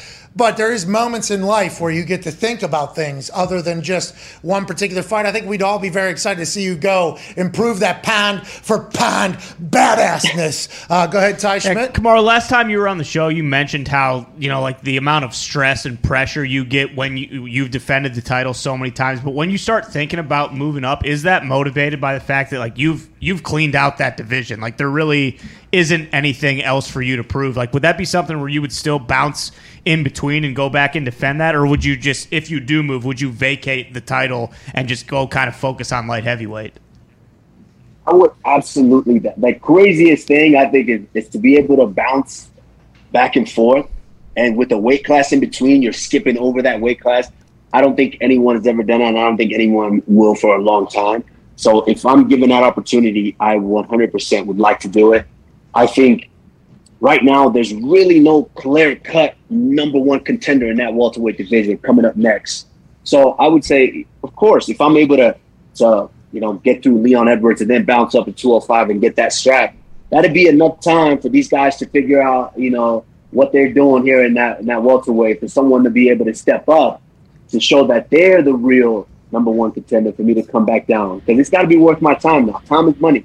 I'm not getting any younger, so it's got to be worth my time. That's fucking awesome. I know you beat Leon back, 2015? Does that have any impact on this fight? Technically, no. And I said this before. Leon Edwards is saying, "Oh, he just watched the fight and this and that," and he sees that, he's gotten better technically in certain spots, and I've also gotten better in certain spots. But one thing that these guys don't understand is that I'm not fighting you technically. Of course, there's certain things that I need to watch out for with technically where you're good and where you're not so good. That's not necessarily how I fight guys. I fight your heart. I fight your head. I fight your heart right here. This doesn't lie. Your heart doesn't lie. It doesn't matter what you're doing. It doesn't matter how strong you are, how big you are, how tough you are. This is what I'm fighting. And I know that I can break him. I've done it before, and I will do it again. Hey, you're a dog, huh? Always been a dog? Always just, the way you just said that, technically you can work on whatever. I'm going in there to take your fucking soul, pal. Like that. Have you always had that? Has that always been something? I know you're a national champion wrestler, obviously, and you've been great as champion and almost fucking an unstoppable force, pound for pound best fighter. Have you always been just an absolute dog? And when do you think you got that? It's one of those things that you just kind of create it. And we can all attest to that. There's times when you're by yourself and you're in those fields and you're kicking balls by yourself in those fields, and you're learning where to place the ball, how to place the ball, and there's no one with you. It might not be a coach with you. It might just be you. It might just be you and the ball in the field, and you as well, just training. There's those moments to where you're just by yourself. These are moments to where you actually start to grow and build that dog. You build it. I don't need a coach next to me to tell me, all right, great job. You did great there. I don't need a teammate or a friend or mom and dad to be next to me and say, great job and clap for you. No, this is the times that you spend by yourself, putting in those work, even when it's tough, even when it's hard. That's what builds that dog. And these guys don't understand what I've been through all through my life to get to a certain point where, hey, you could be as skillful as you want to be. But when it comes down to bite down and we're both tired, you're exhausted, I'm exhausted, chances are my dog and that lion inside me is a lot bigger than theirs. Bro, you're fucking awesome. Yeah. I absolutely love you. I appreciate you stopping by. I wish you nothing but a continued and healthy camp and successful camp. Can't wait to watch in August, pal. You beat the hell out of a guy you've already beat. And then put on 35 pounds. Let's go. And just go on up and do it to somebody else. You're the best, man. We appreciate you. Thank you, guys. I appreciate you having me back on. Did AJ get enough fucking questions? Jeez Louise. Is that all right? AJ, okay. I think we balanced it out there. Good. Ladies and gentlemen, the champ, pound for pound champ, Kamaru Usman. Hey. He's a monster. Yes. Bro. He's so tough and so good. Like, watch it. I don't know how much you've seen him fight. Like, I think he's a superstar. I don't know if he's crossed over into mainstream as much as he should, but the guy is so good. Well, he's hilarious. He's motivating. He's inspiring. And I love just 7 years ago, he's gotten technically better. So have I. So have I. But we have also had a meeting before. And you have experienced my fucking will. Mm-hmm. And I've experienced your will. And that is really all we should be talking about. Is basically what Usman just said there. That was all, that speech you just gave about when you're alone. Because people talk about it being pillow talk whenever you're in bed all by yourself at night and it's just you and your thoughts. What are you saying to yourself? Those workouts too. When you are all by yourself, you grow. That was fucking incredible. I love that guy. Yeah. I love that guy. That's what gives you confidence. Those workouts by yourself, the stuff that you're doing that nobody sees, you don't have to tell people and all of that. Like that's why you are confident stepping into that cage or doing whatever you're doing because you put the work in. When the lights are off and nobody's watching, the work you put in there will be seen by everybody as soon as the lights come on or something. There's like 100 different cliche speeches. Yeah. Mm-hmm. What you do in the dark will come to the light. I think a lot of people take that as a negative, but I've heard it used as motivation before for whenever you're not around anybody, what you're doing there. We will learn quickly as soon as these lights come on what you've put in, what you've invested, and that's why you put an addendum in the contract to watch 4 hours of extra film. That's exactly right. Let's get to a break. Speaking of that situation, we'll talk to Andrew Brandt, the man who signed this dude to his first ever. Kyler has his worst year yet this year after the 4 hours. If I'm Kyler, I'm Kyler and I'm truly committed to Call of Duty and other games, I'm potentially thinking about having my worst year yet. So then they take that thing out, and I can get back to not even having to fake like I'm watching the Sorry, iPad. been watching too much film lately. Am I too smart? Man, I was much better when I didn't know what the fuck was going on anyway. Wound up. What's the deal? Well, I'm a field player. I need to play by feel. Well, you're probably overthinking it. Well, why am I overthinking it? Oh, because you guys gave me so much to fucking think about. Remember that? Put it in context. I mean, that's a real thing. Like you definitely don't want him overthinking. It's true. And he is a reactionary quarterback, right? Yeah, I just want him to feel maybe more comfortable pre-snap. Like, hey, what's the defense doing? Like that's probably what they would like. They'd have a little feel on what they may be trying to do to you. Hey, Kyler, listen, you don't need to know that what other cerebral quarterbacks know. Like if a guy's left foot is in front of his right foot, it's probably cover 2. Okay, we don't need you looking at people's stances and where they line up in defensive line, because you talk to like Aaron and Peyton, everybody. They say they start breaking down defense by the D line first, right, and then they go back and they can kind of tell what's going to happen. We don't need you to do all that. All we want is for you to have a fucking heads up on who's coming. That's please. All right, that's all we want. We don't need anything else. You still be you. Just have a little heads up if this fucking guy's going to kill you or not. It'll make everybody's job easier. I wonder if that's what they're saying to him. Yeah, probably. I would like to see how it went back and forth if Kyler was like didn't want to sign that addendum. Like, did he push back at first? I'm a gamer. They want me to not game. Does he have to make a burner account though, so they don't know when he's playing online? All right. Most guys have tried different ways to last longer in bed, but thinking about how many players your team has on the pub list doesn't always work. That's why the folks at Roman, an online men's health company, are changing the game with Roman Swipes. Hell yeah. The secret to longer lasting sex. Hell yeah. Roman Swipes are a clinically proven way to last longer in bed. They're effective, easy to use, and fast acting. But they don't require a prescription. Swipes are great. They will not transfer to your partner, so you can last longer without worrying. Go to GetRoman.com/Pat and get $10 off your first order of swipes, plus free 2-day shipping. GetRoman.com/Pat. Welcome back. Shout out to Roman for having people have long sex, better sex. Twitter has added a status that you can put on top of your tweets. No way. So just look for mine to always say, fucking working, dude. Okay? And that's what everybody else should be doing. And Russell Wilson just has one of the greatest quotes I've ever heard in my entire life. Of course. The man who showed up in his own jersey to training camp yesterday in front of a sick, pimped out Dodge truck. Dodge Ram 2500 says, if somebody says you got to do X amount, I triple it. Love it.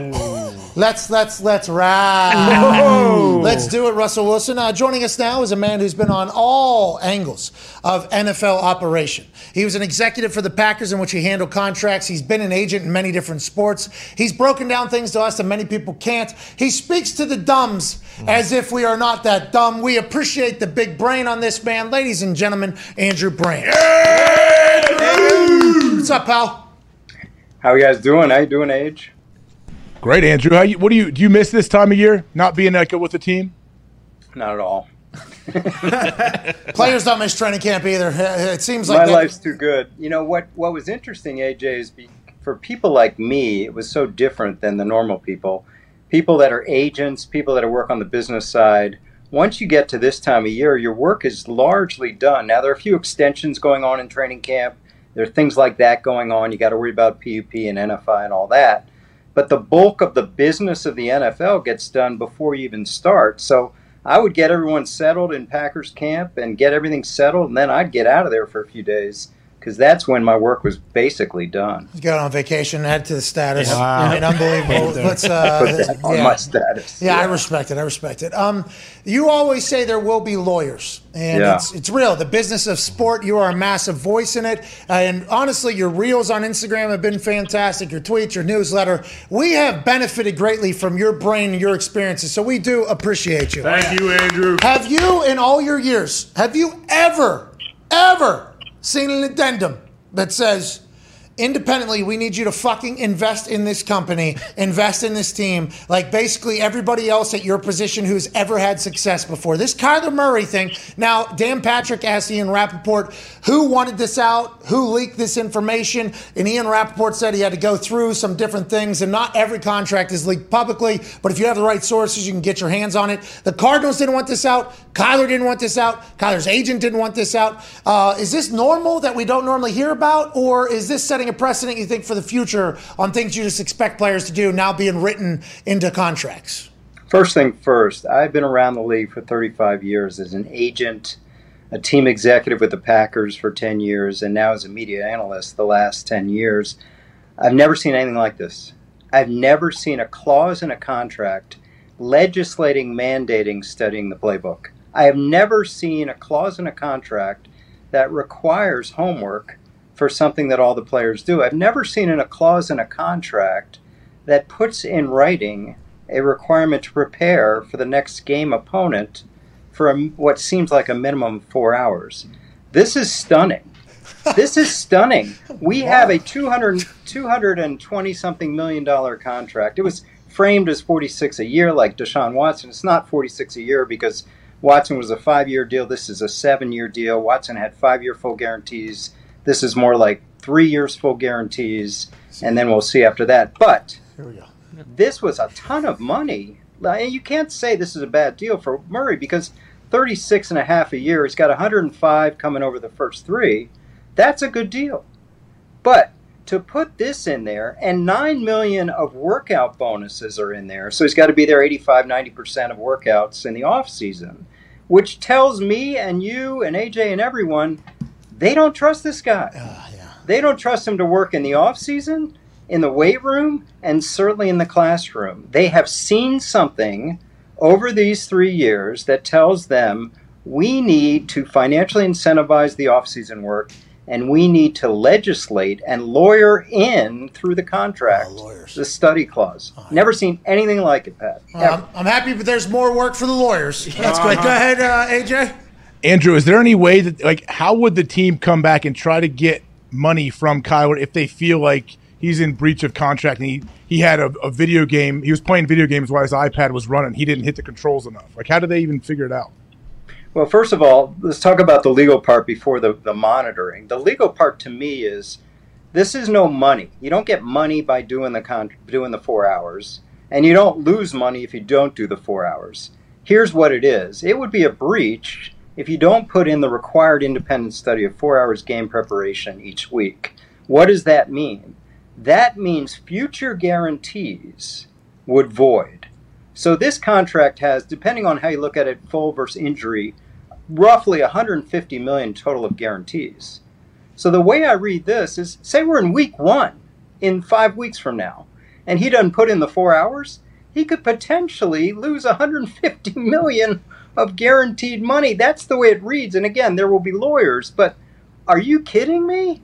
That's in the contract? So it could void future guarantees. Now, how do they monitor it? Now, there's some Big Brother shit going on. I don't know how they're going to monitor it. Well, there has been, by the way, with the iPads being introduced into film study, and obviously it's Microsoft Surfaces. Yeah. But as every human has an iPad in the NFL handed to him with the playbook on it, with the plays on it, it makes it a lot easier. I think AJ even talked about it a lot. Like, I was there during the transition into the iPad world, and although I was not this massive film study person, it was nice to be able to just fucking pop something out from practice earlier, and if you just want to look at it. And then we found out, due to one of our teammates never opening his iPad, that they were able to track said time on the iPad. And I think they're even able to track, if you just hit play and let it run for 4 hours, how much action's on it. I mean, if you're Kyler and you really want to get out of this, you just pay somebody $50,000 a year to just need you to watch the film, pause, slow-mo, replay, go forward.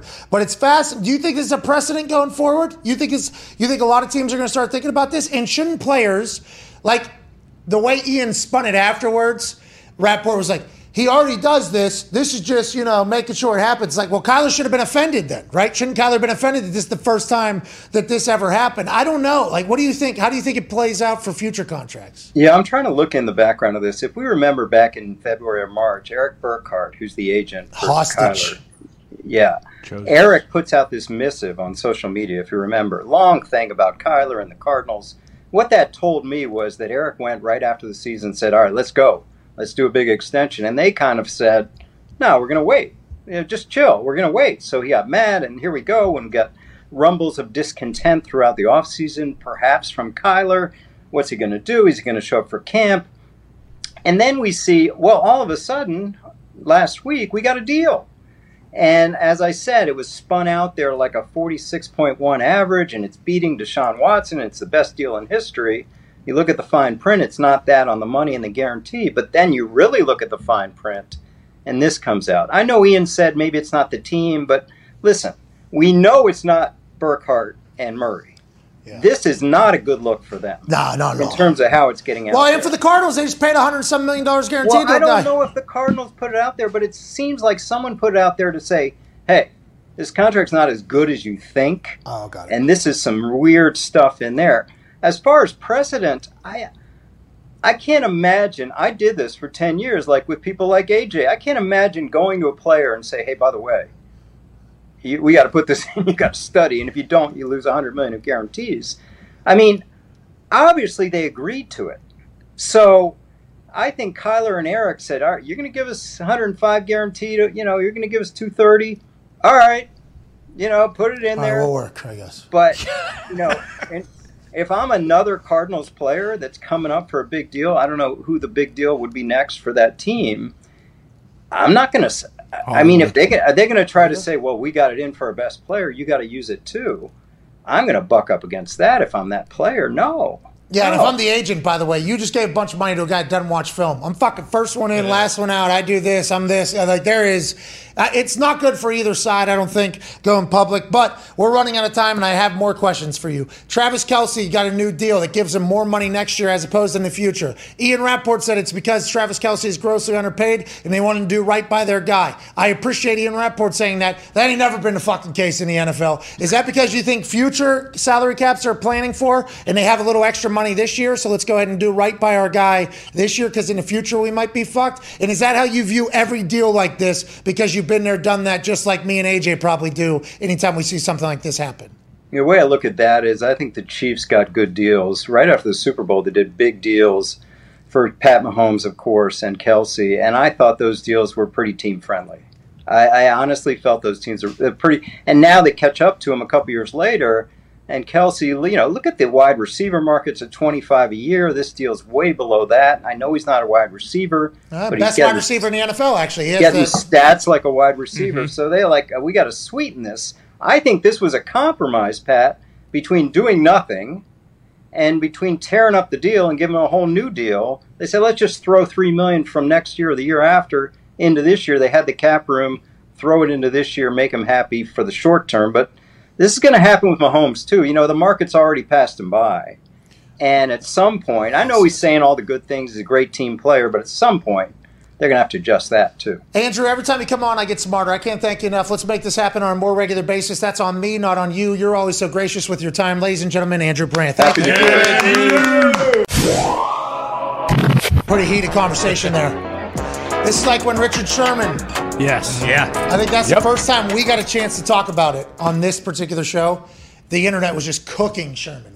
This guy's trash. He just negotiated his own deal, right? So every media member that has an agent, every media member was now against Richard Sherman because he did his own deal and he didn't need an agent. So one bad thing happens, boom, you're basically just giving them fodder to go, hey, we can go ahead and let lead on the guy that thinks he doesn't need an agent, right? I mean, we can kind of do that. And they did. And then we got on here like, what if he's working on a new fucking get-off? Like, what if he's working on a new technique that is as little as him putting his right foot down first as opposed to his left foot down first, which is what practice is for. And then obviously Richard Sherman will go on to become still a great football player. Right, yep. Still a bunch of things after this thing is shown. But that is the thing I always think back to whenever I'm like, oh, yeah, remember the first time we lost our minds when people were judging a practice rep? Oh, this guy's fucking garbage. It's like, what if he's actually getting better in trying? Because he's not scared. Going back to the Richard Sherman situation, Kyle Shanahan,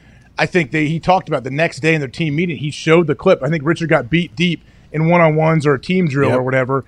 And he said, like, hey, no, we need to praise this dude. He actually isn't scared to make a mistake he isn't scared to get beat deep because we know if the media is there, if fans are there, no one wants to get beat deep. They're going to give him way too much of a cushion a lot of times just so it doesn't look bad publicly, but you could be screwing your team over. So Richard had the balls to actually get beat deep in practice. And I think Shanahan showed it to the rest of the team. He's like, hey, this is practice. Let's work on what we need to do. Let's try to get better. Let's not be scared of having a bad rep in front of things that don't matter. But none of it matters. The second camp is over. it's forgotten. Nothing matters. Boom. Okay. In the moment, it is reacted to, but then it's moved on. But that's like when I was young, trying to figure out and learn how to punt.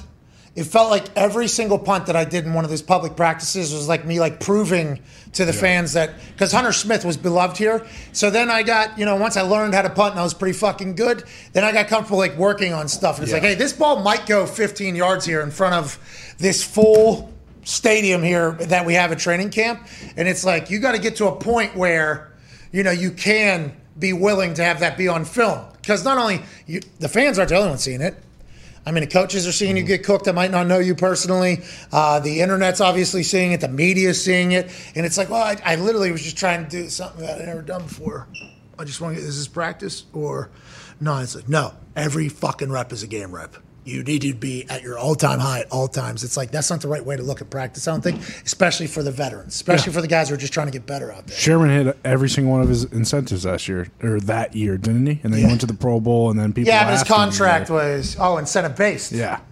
So betting on himself. Well, and all that stuff is true, but like when you look at the Steelers one, like to me, competition over. You found your guy, Mason, 4-4 on third down. Yeah, because of the money downs. Yep. To me, this screams trade value through the roof. Everybody is watching what Mason's doing out there. Teams clamoring for QB. They're going to be looking at Mason, and they're going to say, "We want that guy on our team. He's lighting it up this early. Let's go." Are they trading for Kenny? Are they trading Kenny or no Mitch?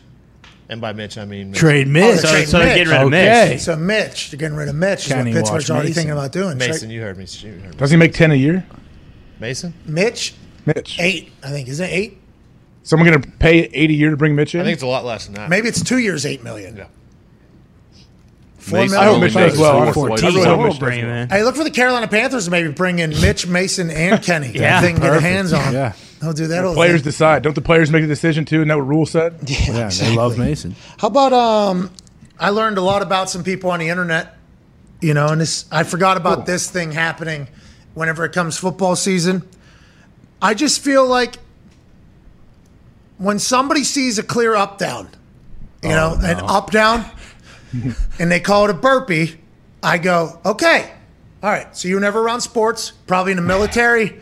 Maybe in or CrossFit. CrossFit, which honorable, respect, hard workouts, incredibly admirable life. I get that. But when a football team does an up down and somebody says, they're doing burpees out there, I'm like, oh, you've never been around football. Because up down since like the very beginning of this entire thing. And by the way, that doesn't mean you're a bad person. I don't think that at all. I'm just saying we all naturally learn about you quickly. It's either like, thank you for your service, or you do great work in that box on a corner down there where you're CrossFit. Yes. So it's one or the other immediately happening. The MCDC led up downs out of Detroit Lions training camp, day one, with Kelvin Shepard, former linebacker for the Colts, the Bills, the Dolphins. He's also a coach up there. I think Antoine Randall is to his right, former player, and they're all doing up downs. Really made some waves on the internet this morning, and this is exactly what MCDC is trying to do. Set a fucking tone. Chop on! Hit! They did a lot. I would like to say, if you look on the left side of the screen, it's number 50 right here next to me. That fucker's cut. Just know that guy's going to get cut. Pause the screen. Pause. Can we pause? That guy with the highest head right there on the left line, I have a good, funny feeling that there is some sort of video that is going to be shown of these up downs, and 50 is not going to be shown in good light. 50, we actually had to Google who it is. 5th-year player out of Alabama. Last year he was hurt. I think he's a special teamer. Being in his 5th year, his min is going to be higher. The fact that he has by far the worst up downs out of everybody on the field, including knee surgery ass having Antoine Randall and MCDC and Shepard in them, I assume this guy's not going to make the team. Nope. I am assuming that's the case. But how did you do up downs a lot in training camp? Look at that guy, AJ. That guy fucking the ground. Oh no, he's not even lifting his head up. Not even lifting his head up. He's not making the team. No.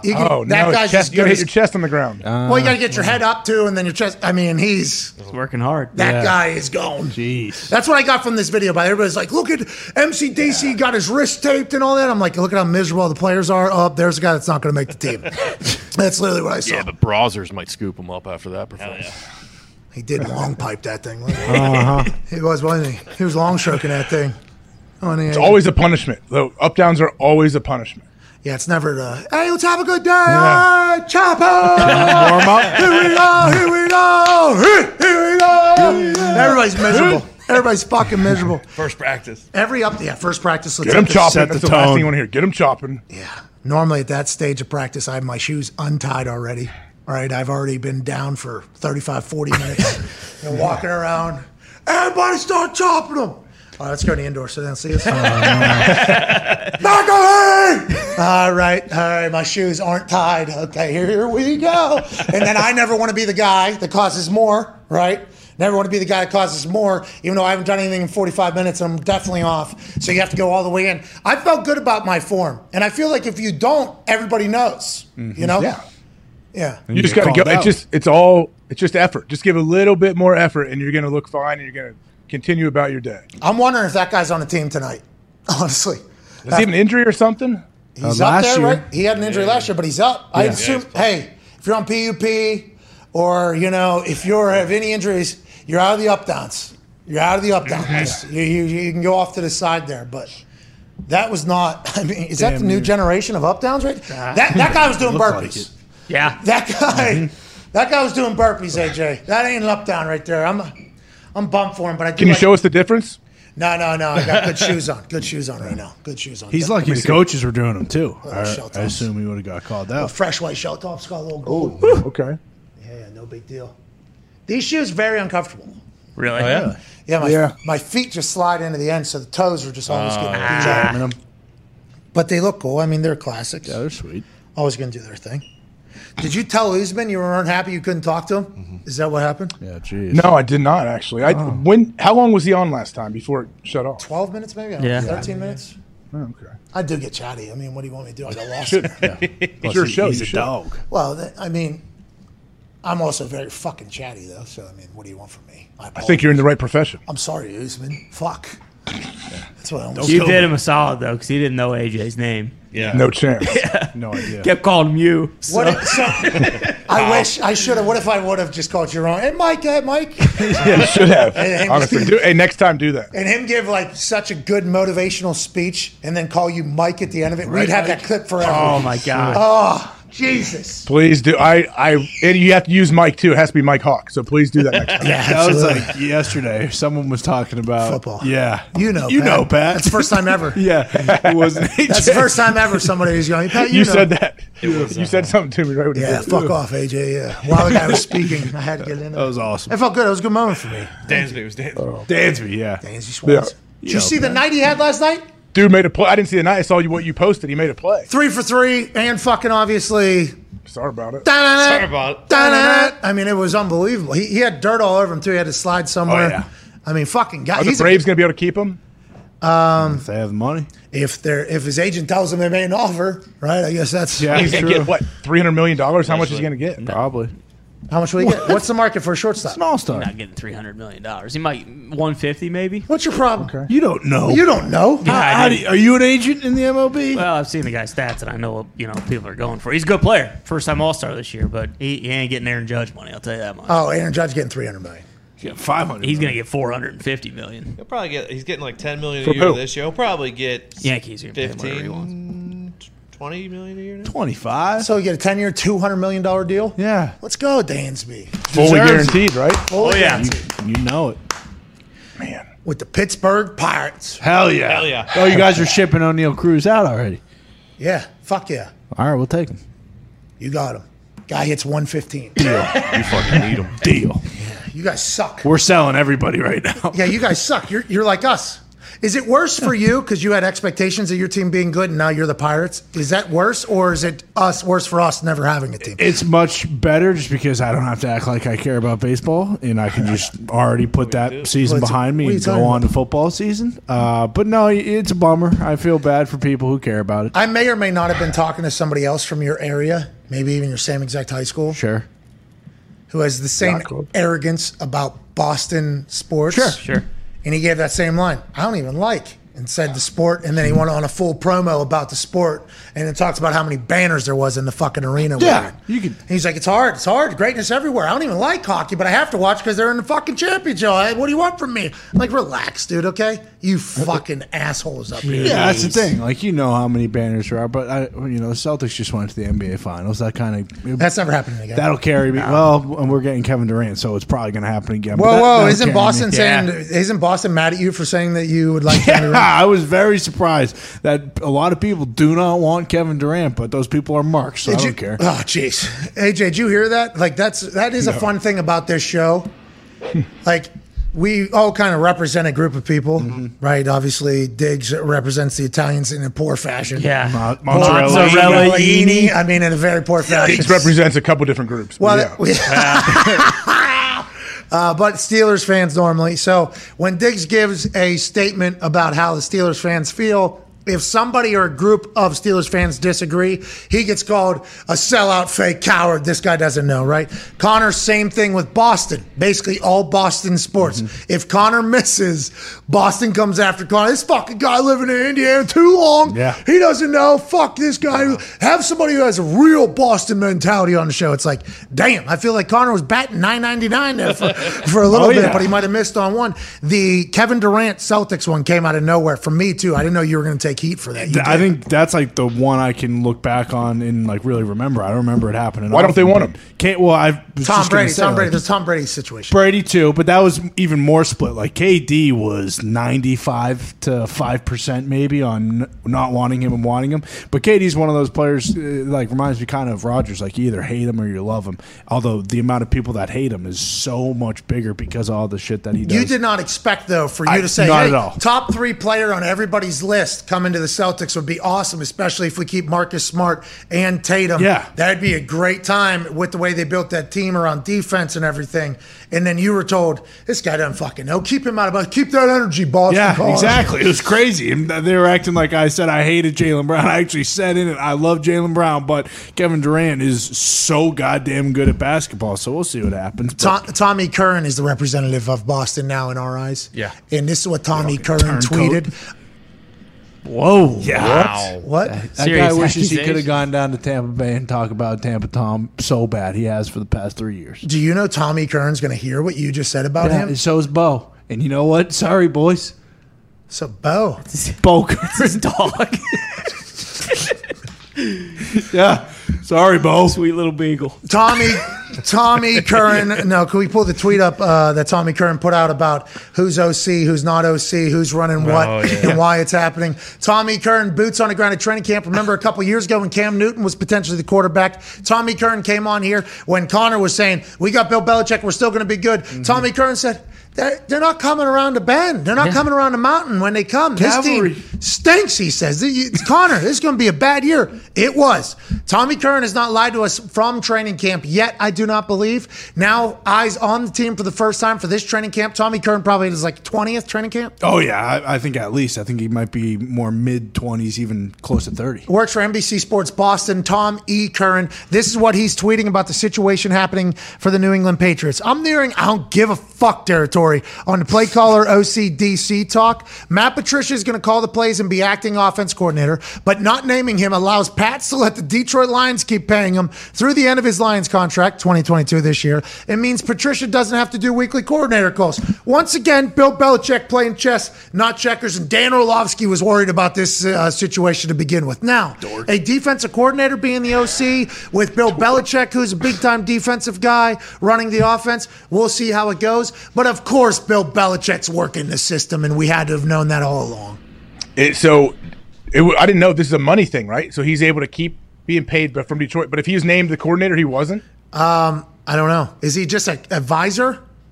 And it's good he didn't have to talk to the media then at all now, the whole season, I guess. That is nice. And now everybody's going to do this. Yeah. Everybody's just going to do There's no coordinators left anywhere in the league then. So some places, I think they feel obligated to give the coordinator title because it's quite a boost in a resume, so to potentially become a head coach. Yeah. But just working with Bill Belichick is the same thing. Kind of. Yeah. You know, like work with Bill Belichick, you're good. Like Saban, like any coach that goes and works for Saban. Exactly. So other organizations, other programs have to have like offense coordinator title, defense coordinator title for them to potentially get new jobs. Yeah. If you just work in New England, it's like, Hey, their fucking fourth guy on the defensive line is potentially going to be the head coach for, what's his name? We don't know his name. He did work for Belichick 20 years, though. So everybody's like, all right, well, fucking bring him in. Bring him in. Interview. Bring him in for an interview. That's kind of how it goes in New England. It just operates differently up there. Yeah, it just happened with Gerard Mayo this offseason. He's like the inside linebackers coach, and he got head coaching interviews at least this year. Matt Patricia, pseudo-acting offensive coordinator for the New England Patriots, is going to get paid his entire contract by the Detroit Lions. Calvin Johnson wasn't. Something to think about. Wow. Something to think about. Listen, we miss Foxy. I would definitely send him this clip if he's not watching. He's going through some heavy stuff with the family back in Michigan, but like, that's something to think about. That's crazy. Something to think about, Fox. Yikes. God. Lions fans. Yikes. You guys are just being had, being got. And you're like, well, they Patricia tried to pay Calvin Johnson. They're not allowed to. They fucking are. They could, and they haven't. So do it and release the curse so MCDC and the boys can go win some games on Hard Knocks. You know what I mean, AJ?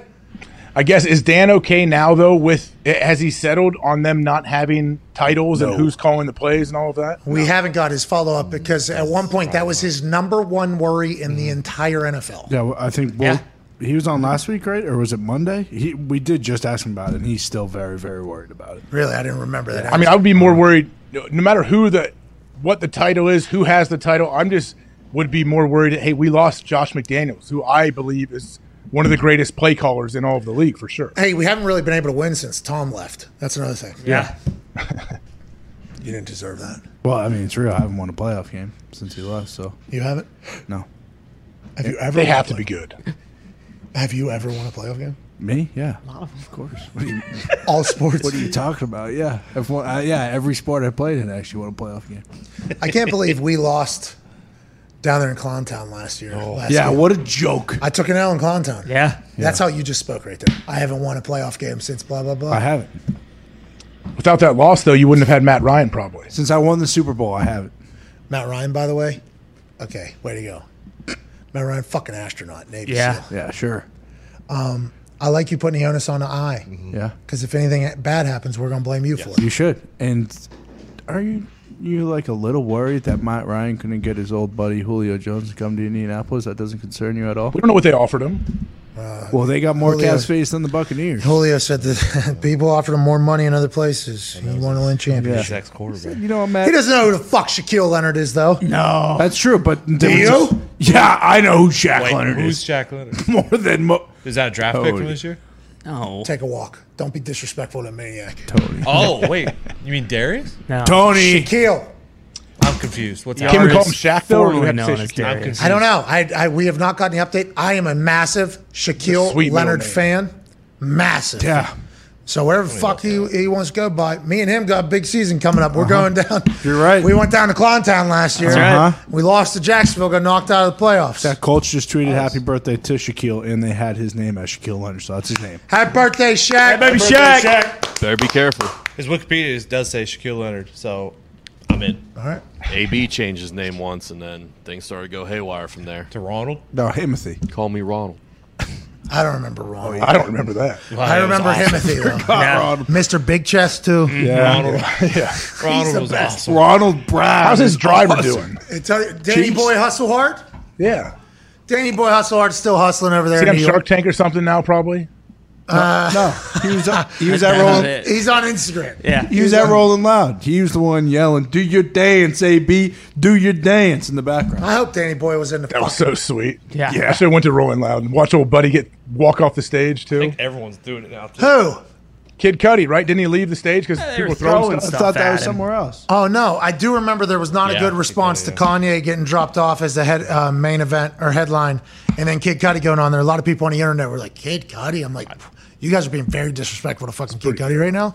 And then it carried into I didn't know that carried into the festival. Yeah. Yeah, he walked off. He walked off I the saw. stage because they kept throwing shit up there at him. He said, "Throw one more piece of trash out here, I'll fucking leave. I actually will." And while he was saying it, someone threw more trash. Was he on just the stage. he was saving the earth? Or? Cudi saw the internet reaction of a lot of bashing. And he was going in there, I'm out of here. If Yeah. I hate these. one disrespectful thing. I'm doing you guys a fucking favor. It's 6 days before and Kanye just drops out of this thing. And I got you assholes. No. Yeah. How many songs did AB do? No respect. I only saw that one clip where he lit the place up. Yeah. 4. Put my shit on. Yeah. Put my shit on. He's already the best athlete turned rapper that we've ever had. Whoa. Right? Shaq Diesel. Yeah, come on. probably give a little bit of a run for money. Deion Sanders, I think he had a number 1 hit, or top 5 hit, I think at one point. Dame Lillard. Cole Beasley. Cole Beasley's got bars. He does. Cole Beasley's not getting invited to any festivals, but I think if he was to go, he would hold his own. He fucking body bagged COVID. He did.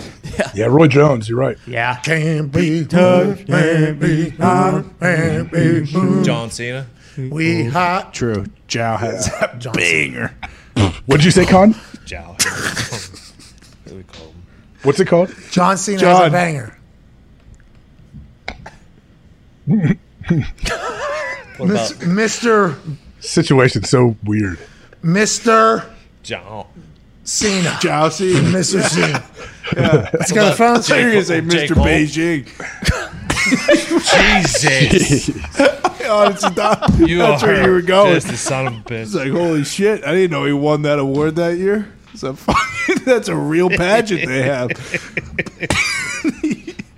Imagine him coming. Fucking automatically win. Oh, yeah. Walk, personality test. Yeah.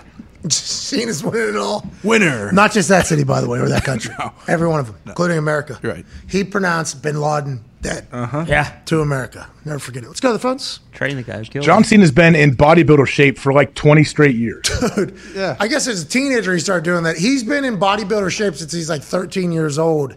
And because I've met a couple people that knew him before, right? Before I get into WWE. And like, let's say back when Corbin wasn't an insufferable douchebag. Sure. And we had a friendship, that hopefully we'll be able to find again after Saturday, after knock his teeth out. Teach him a lesson. knock him back down. Are you fighting before Brock? When's Brock fight? Yeah, I'd assume Brock and Roman are going to be the last fight. I was 7 years in the making is how that is being built. I think that's going to go there. But at first time, like after Corbin had got to the WWE and we had chatted, I was like, what's Cena like? Is that guy just eating steroids in front of you guys all the time?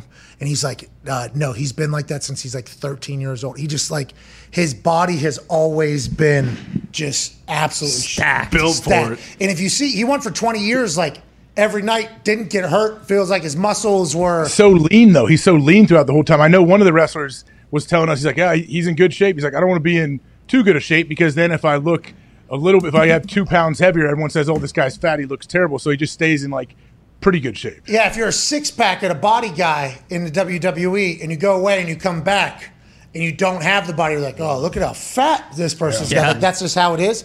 Cena's just been strapped since he's 16. Goes away, comes back. Oh, he's more strapped somehow. He has to just work out all day, huh? That has to be an all-day thing.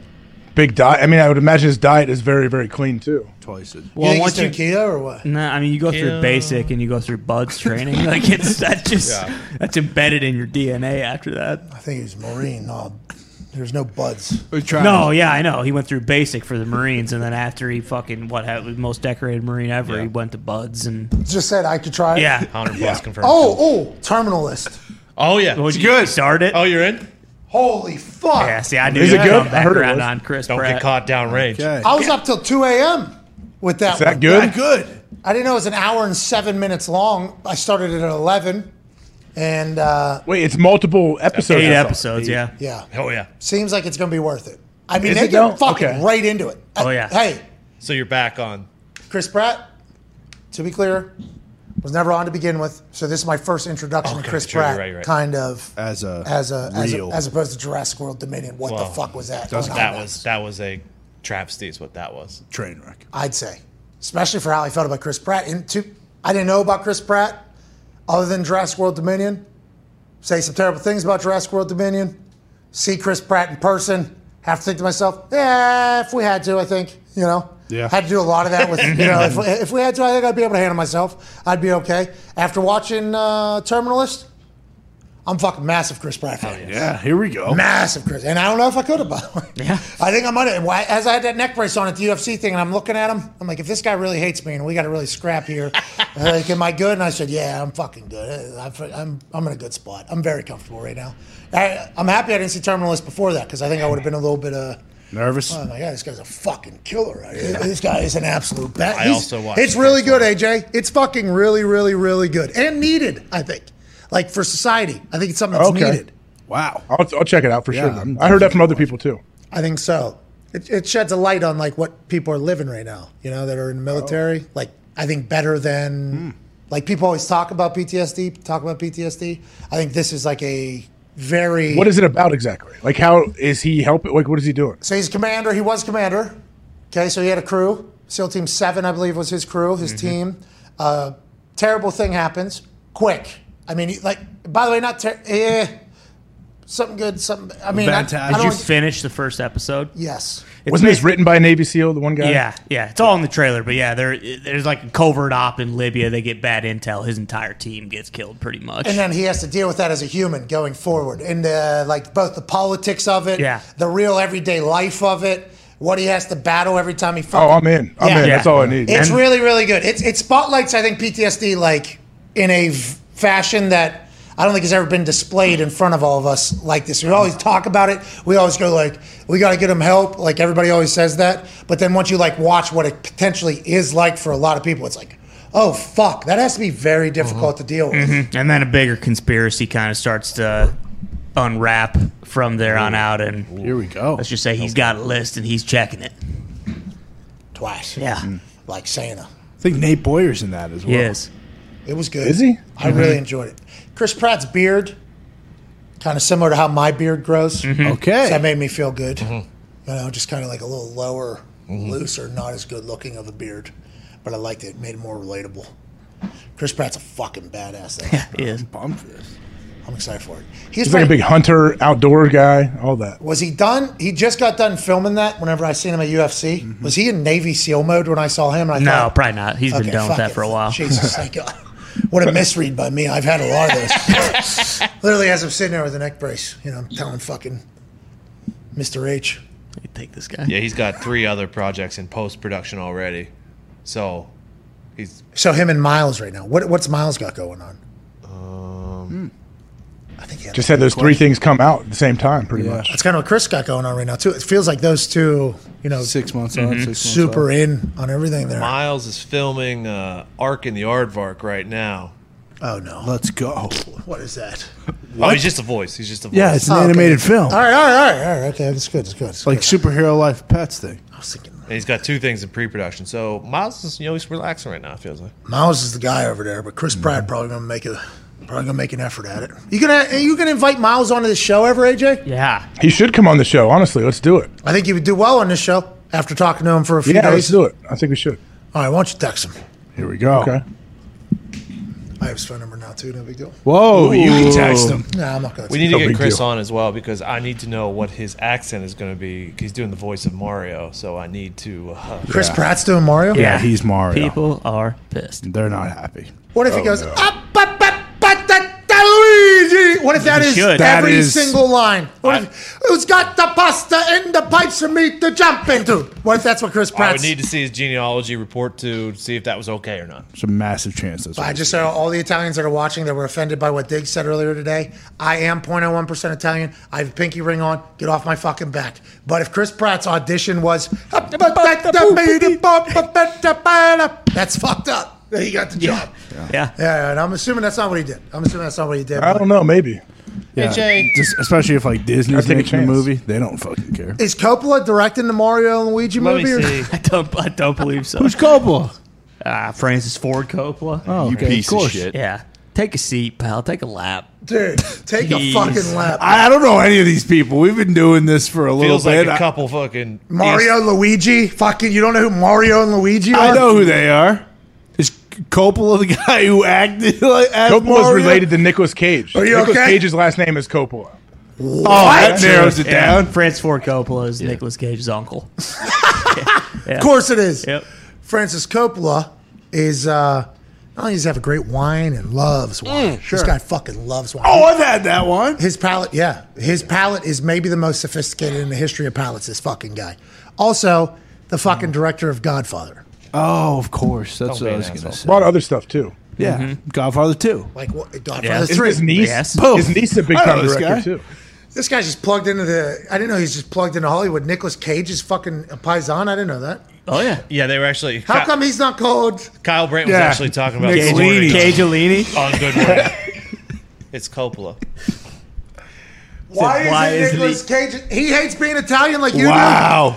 Well, no, I think he wanted to differentiate. He wanted to separate himself. Yes, like he wouldn't be his own guy.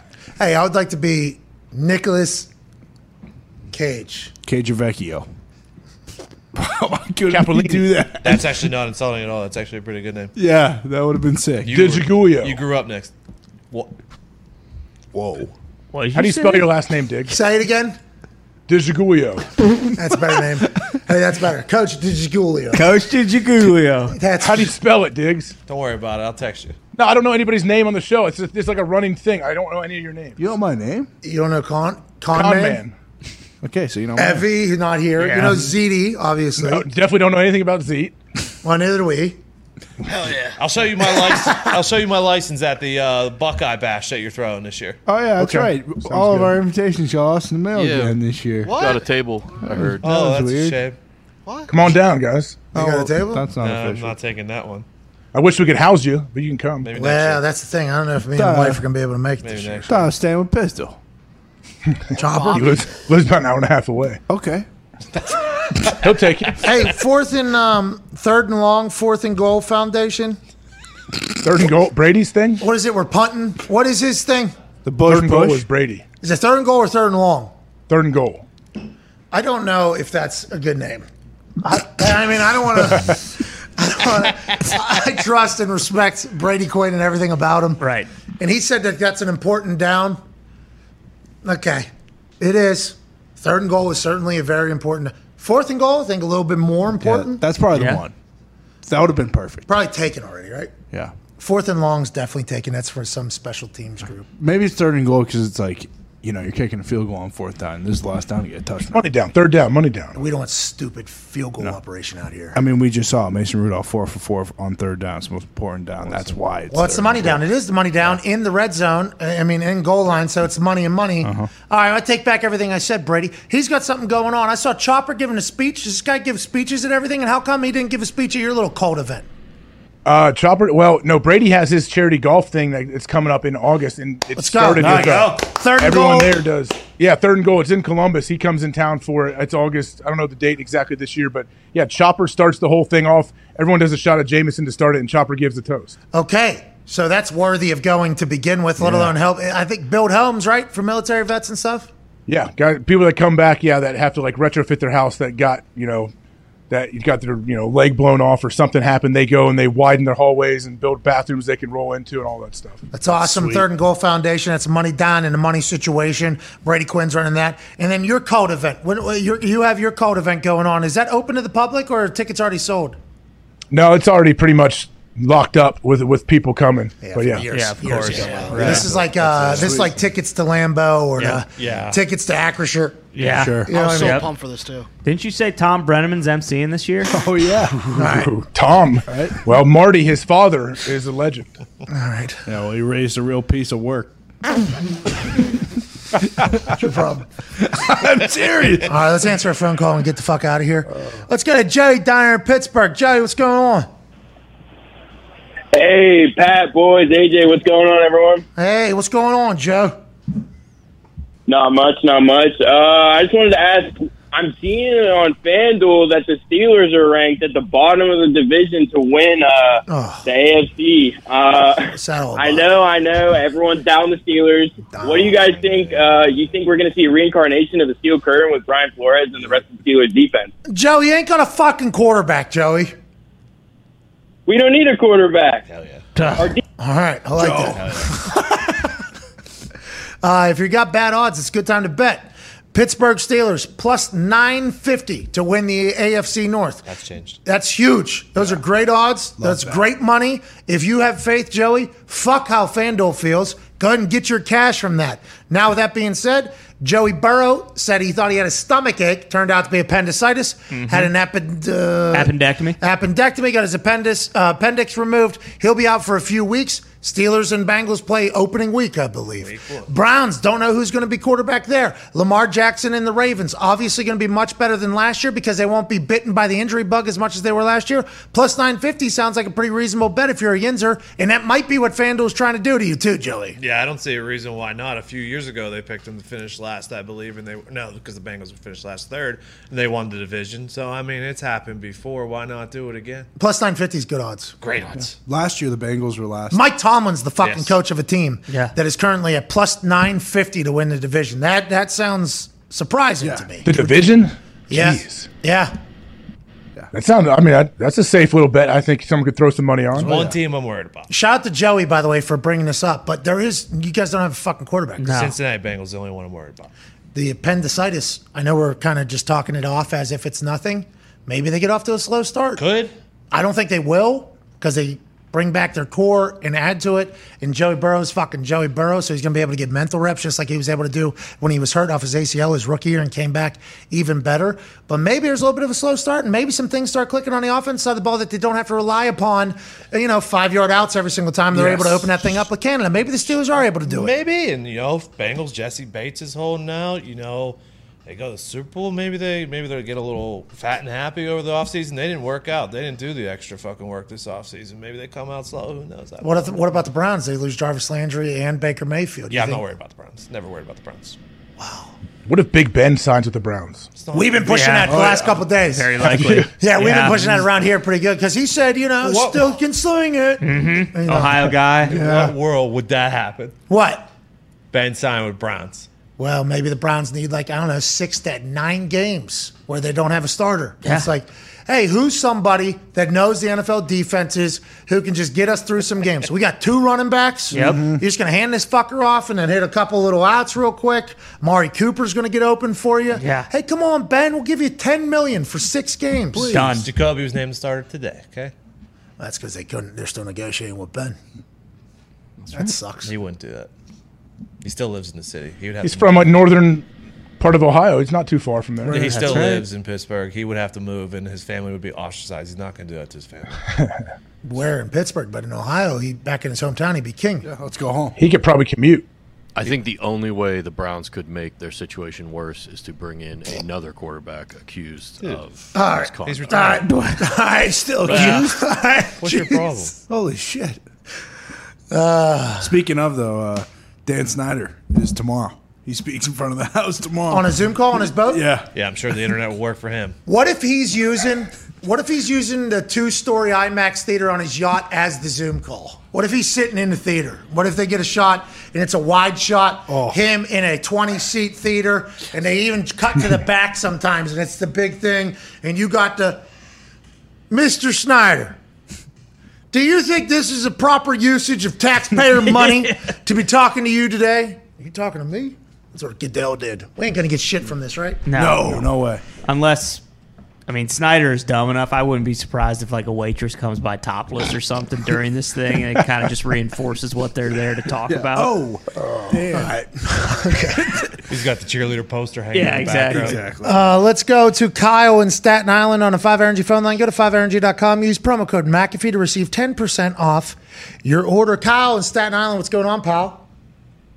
Hey, Pat, boys, what's going on? How's it going? Hey, not too bad. I don't want to sound like a disrespectful prick, but I don't think I've ever spoke to anybody from Staten Island. That's where all the trash goes. Why do you guys get buried so much? Pete Davidson. You know what?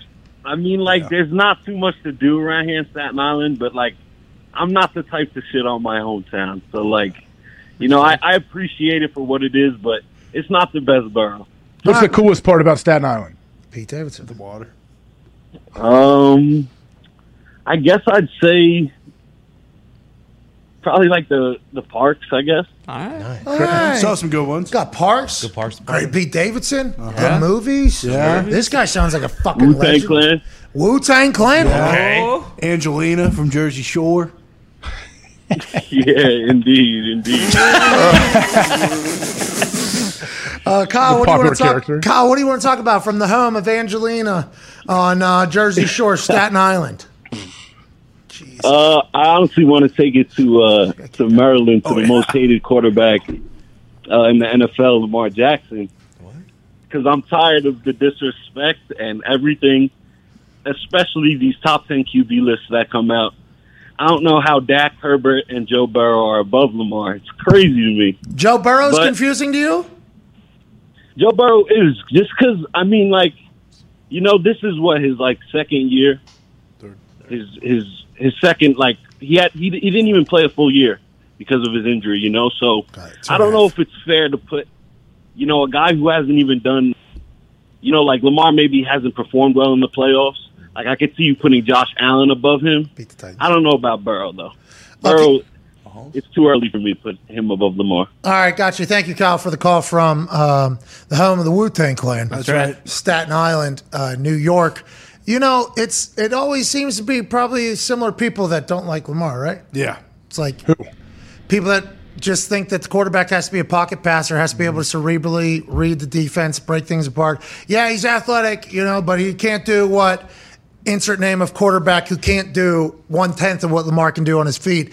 I just think that's a clash of styles that people have. And the old football guys that continue to say bad things about Lamar Jackson's style of play, I don't think you're ever going to get them to agree to it, by the way. I don't think you're ever going to get them to come around. But I am very thankful and lucky that we are a show and fans of the NFL in the Lamar Jackson era. This fucking guy is awesome to watch. And if they can continue to go, they got a playoff win. They're moving forward. He's about to get paid. Maybe he's able to get the Ravens back into Super Bowl contention, and that will shut everybody up, or no, you think?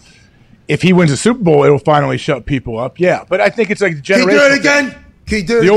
The old Stooges see a guy that, this doesn't look like a 6'6" pocket passer that'll stand there and, you know, hit his third step and get rid of the ball. Like they feel like they have a vision of what an NFL quarterback is. And when anyone like challenges that, they feel like, it's just a matter of time before that guy's garbage. And you're never going to get them to change. Like, there's no reason to even argue with it. Yeah, that's what I'm saying. We need to realize that more in the world.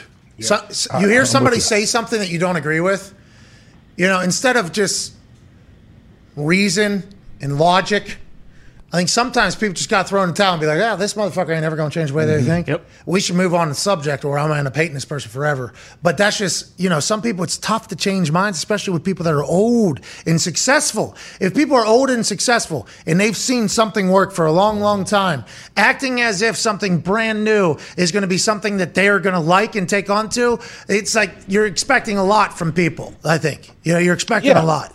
It's probably like when kids play like newer music for their parents. They're instantly going to be turned on. Oh, this is garbage. This isn't what I'm used to. There's no talent behind this. All that stuff. There's also a whole nostalgia factor in there. Like your greatest times happen. What's going on then? You're always going to have that in higher regard than anything else in the future. That's why I think there's always a generational music disparity. Because whenever I was going through high school and college, I was having a fucking great time and I was young. Here's the music that was out when that was happening. So not only does it sound better than the shit you're listening to and make more sense than what you're fucking listening to, it also brings back memories of good times. You know, so that's like always going to be something. Could take your place with the quarterback thing as well. The most success I've ever had in the NFL, I've been in the NFL 50 years, is when you got a guy that can do this, this, and this, and this is how I view football. Like, we just need not worry about that anymore and just understand those motherfuckers ain't never going to change either. We just got to kind of phase them out at some point, which is inevitably going to happen because that's how Father Time works. Do you think it's kind of also has to do with the fact that Josh Allen has progressively gotten like unbelievably better at throwing every year? And I don't know the stats to a T, but like there hasn't been a massive improvement from Lamar Jackson in his pass game. Really? I mean, Josh Allen went from scrambling a lot his rookie year and jumping over people, and they didn't make the playoffs, to like one of the best passers in the NFL. I assume there's some say I acknowledge what you're saying about Josh Allen getting much better. And he had those lasers on him. He said his hips weren't lining up with his elbows like a golf swing, and he became much better. They also brought him in Stephon Diggs, which probably helps a little bit of the percentages stuff. I assume there's stats that Lamar Jackson, and if he's presenting a case, would say, got more efficient at this, better at this over the years. If he's going the opposite direction, then, you know, he's giving everybody else a lot of ammunition to basically attack him for it, but I don't know if it has. That's a great point. I don't know if he's gone the opposite direction or if he's gotten more accurate. He's completed more passes because early it was just like if he doesn't have somebody open, he's either going to shot put one downfield or he's going to try to run for a first down. He's also not a flash in the pan though. Like he won an MVP already, and it's not won a playoff game, won MVP, right? Like so, to your point, like if people don't like him, I don't know if winning a Super Bowl is doing. And then you look at who Baltimore's won Super Bowls with: Trent Dilfer and Joe Flacco, like these big, tall, white guys. It kind of goes against what Lamar does. Yeah. Wow. By the way, if you can get Lamar, you get Lamar. Yeah. Just want to let everybody out there know. And they're not supporting him too. Including these defensive coordinators that are anonymously talking shit about Lamar Jackson, been around the NFL a long time. We'd assume they are old defense coordinators, been a long time. Go ahead and put them on a team that fucking has a shit quarterback, and then ask them, hey, would you like Lamar? Fuck, would love Lamar. Yeah. Just like that. Boom, just like that they would do it. So we got to pay them no mind. It was headlines. Oh, yeah. Like 6 different shows yesterday talking about this anonymous defense coordinator that said this shit about Lamar in the Athletic article. It's like, fuck this guy. Everybody has opinion. Like, just because it's someone's opinion, who cares? Like, we all have opinions. What's the matter? Well, he's a defense coordinator in the NFL. There's other people that want to be defense coordinators. Still in a the human, NFL. though. Like, still a human that has biases and whatever. So, well, we are also a group that does overreact a little bit. Remember, we wanted Sando to roll over his information on who voted fucking Josh Allen and Patrick Mahomes as tier 2, so that the fans of that team know that person isn't representing the team that they are a fan of. That's right. Sando wouldn't tell us, AJ. Yeah, he's a dog. Well, he's not going to give up his sources. I like Sando a lot. He was good on our show. Big fan. He was. He was really good. I didn't expect that at all. Writer, this guy's going to suck. You know? He was awesome. He was really good. Yeah. Really, really. We should get him on more. We need to do away with the tier system, though. Yeah, I don't like That's kind of Sando's bread and butter, though. It is. Yeah, is he the Hanzus of the tier system? Yeah, I think he is, actually. We need more tiers then. All right, Sando. Fucking more tiers then. All right, let's get out of here. We all appreciate you so much for watching and listening. There's just more shit to talk about tomorrow. Yeah. Mm-hmm. Dan Snyder, baby. Let's see what he does. And then the next day, there's more shit to talk about tomorrow. Mm-hmm. And the next day, and the next day, and the next day. Right. So this is awesome. We got 5-6 more months of football talk and football happenings. We are very lucky to be here. Thank you for spending your off season with us. The regular season is about to be good. I guess I can break this news. Big breaking news tomorrow. Here we go. That's right. Big breaking news tomorrow. Oh. Interesting. There's a lot of breaking news coming. Just when do we do them? That's right. A lot of things have been happening in the dark and they're about to come to light. Ooh. A lot of conversations and networking and handshaking and deciding what I'm going to do, what we're not going to do, where we're going to go, what we're not going to definitely ever agree to doing. Mm-hmm. That's all been happening. Can't wait to hear. It's been heavy on my heart. I'm happy we're getting over it. I'm happy we're getting past it. It's not easy. I think a lot of these things, I assume some business class will maybe teach it to you. But how? You know? No, not with what you're doing. Like, everything you're doing, no. There's no class for that. And I'm a dipshit, obviously. And I fucking, and the way I handle things by myself. And I want me to speak for our company as opposed to somebody else that doesn't know our company. I would like to do it. So I want to hear what they're saying and what they're not saying. And when something gets presented, my first thought is, I ain't fucking doing that. And then I have to I owe our business me actually listening and thinking what the upside could be here. There's a reason that they pitched this. There has to be some sort of upside. And there's been a couple times where it's like, nah, I ain't fucking doing that. And then I listen and I'm like, yeah, I ain't fucking doing it. That was a waste of 45 minutes of my life right there. I shouldn't even listen to that. I don't have time. I wish I had more time. Talk to you next year, maybe. See you later. And then another one will come and I'll be like, that's fucking stupid. And then they lay it out. I'm like, all right, that's actually... I can see how that... All right, that's actually pretty smart. Thank you for doing that, as opposed to just, as soon as I told you bad idea, just kind of leaving, and you actually come back and explain what it is. I appreciate you taking the time. So there's a lot of that going on, and I'm intrigued to know, what I would have learned if I did have business chops at all, other than Shark Tank, I mean, you're living it. Everything that anybody learns, it's on-the-job training. Like, you can have your major in college can be whatever it is. Whenever you get your first real job, that's when you actually learn what you're doing. You're not going to lean on a whole lot of stuff you learned in college. Yeah, I can. Live reps. Well, I didn't learn anything in college either. I mean, what are we talking about? That's what I'm saying. Yeah. I didn't do it. I think I attended no classes. Maybe the only thing would have been terminology, but that's about it. Yeah, there is some shit that's in these legalese every once in a while. Oh, force majeure. Remember, we learned learned all about force majeure. That was a big deal. And now every motherfucker's learning about that to sign any contract ever, anywhere. Nope. It's been fun, though. Kind of quite an evolution. I think... Nope. I'm not going to do it. I am not in a position to give advice to anybody. Nah. Nope. Let's get out of here. Breaking news coming tomorrow.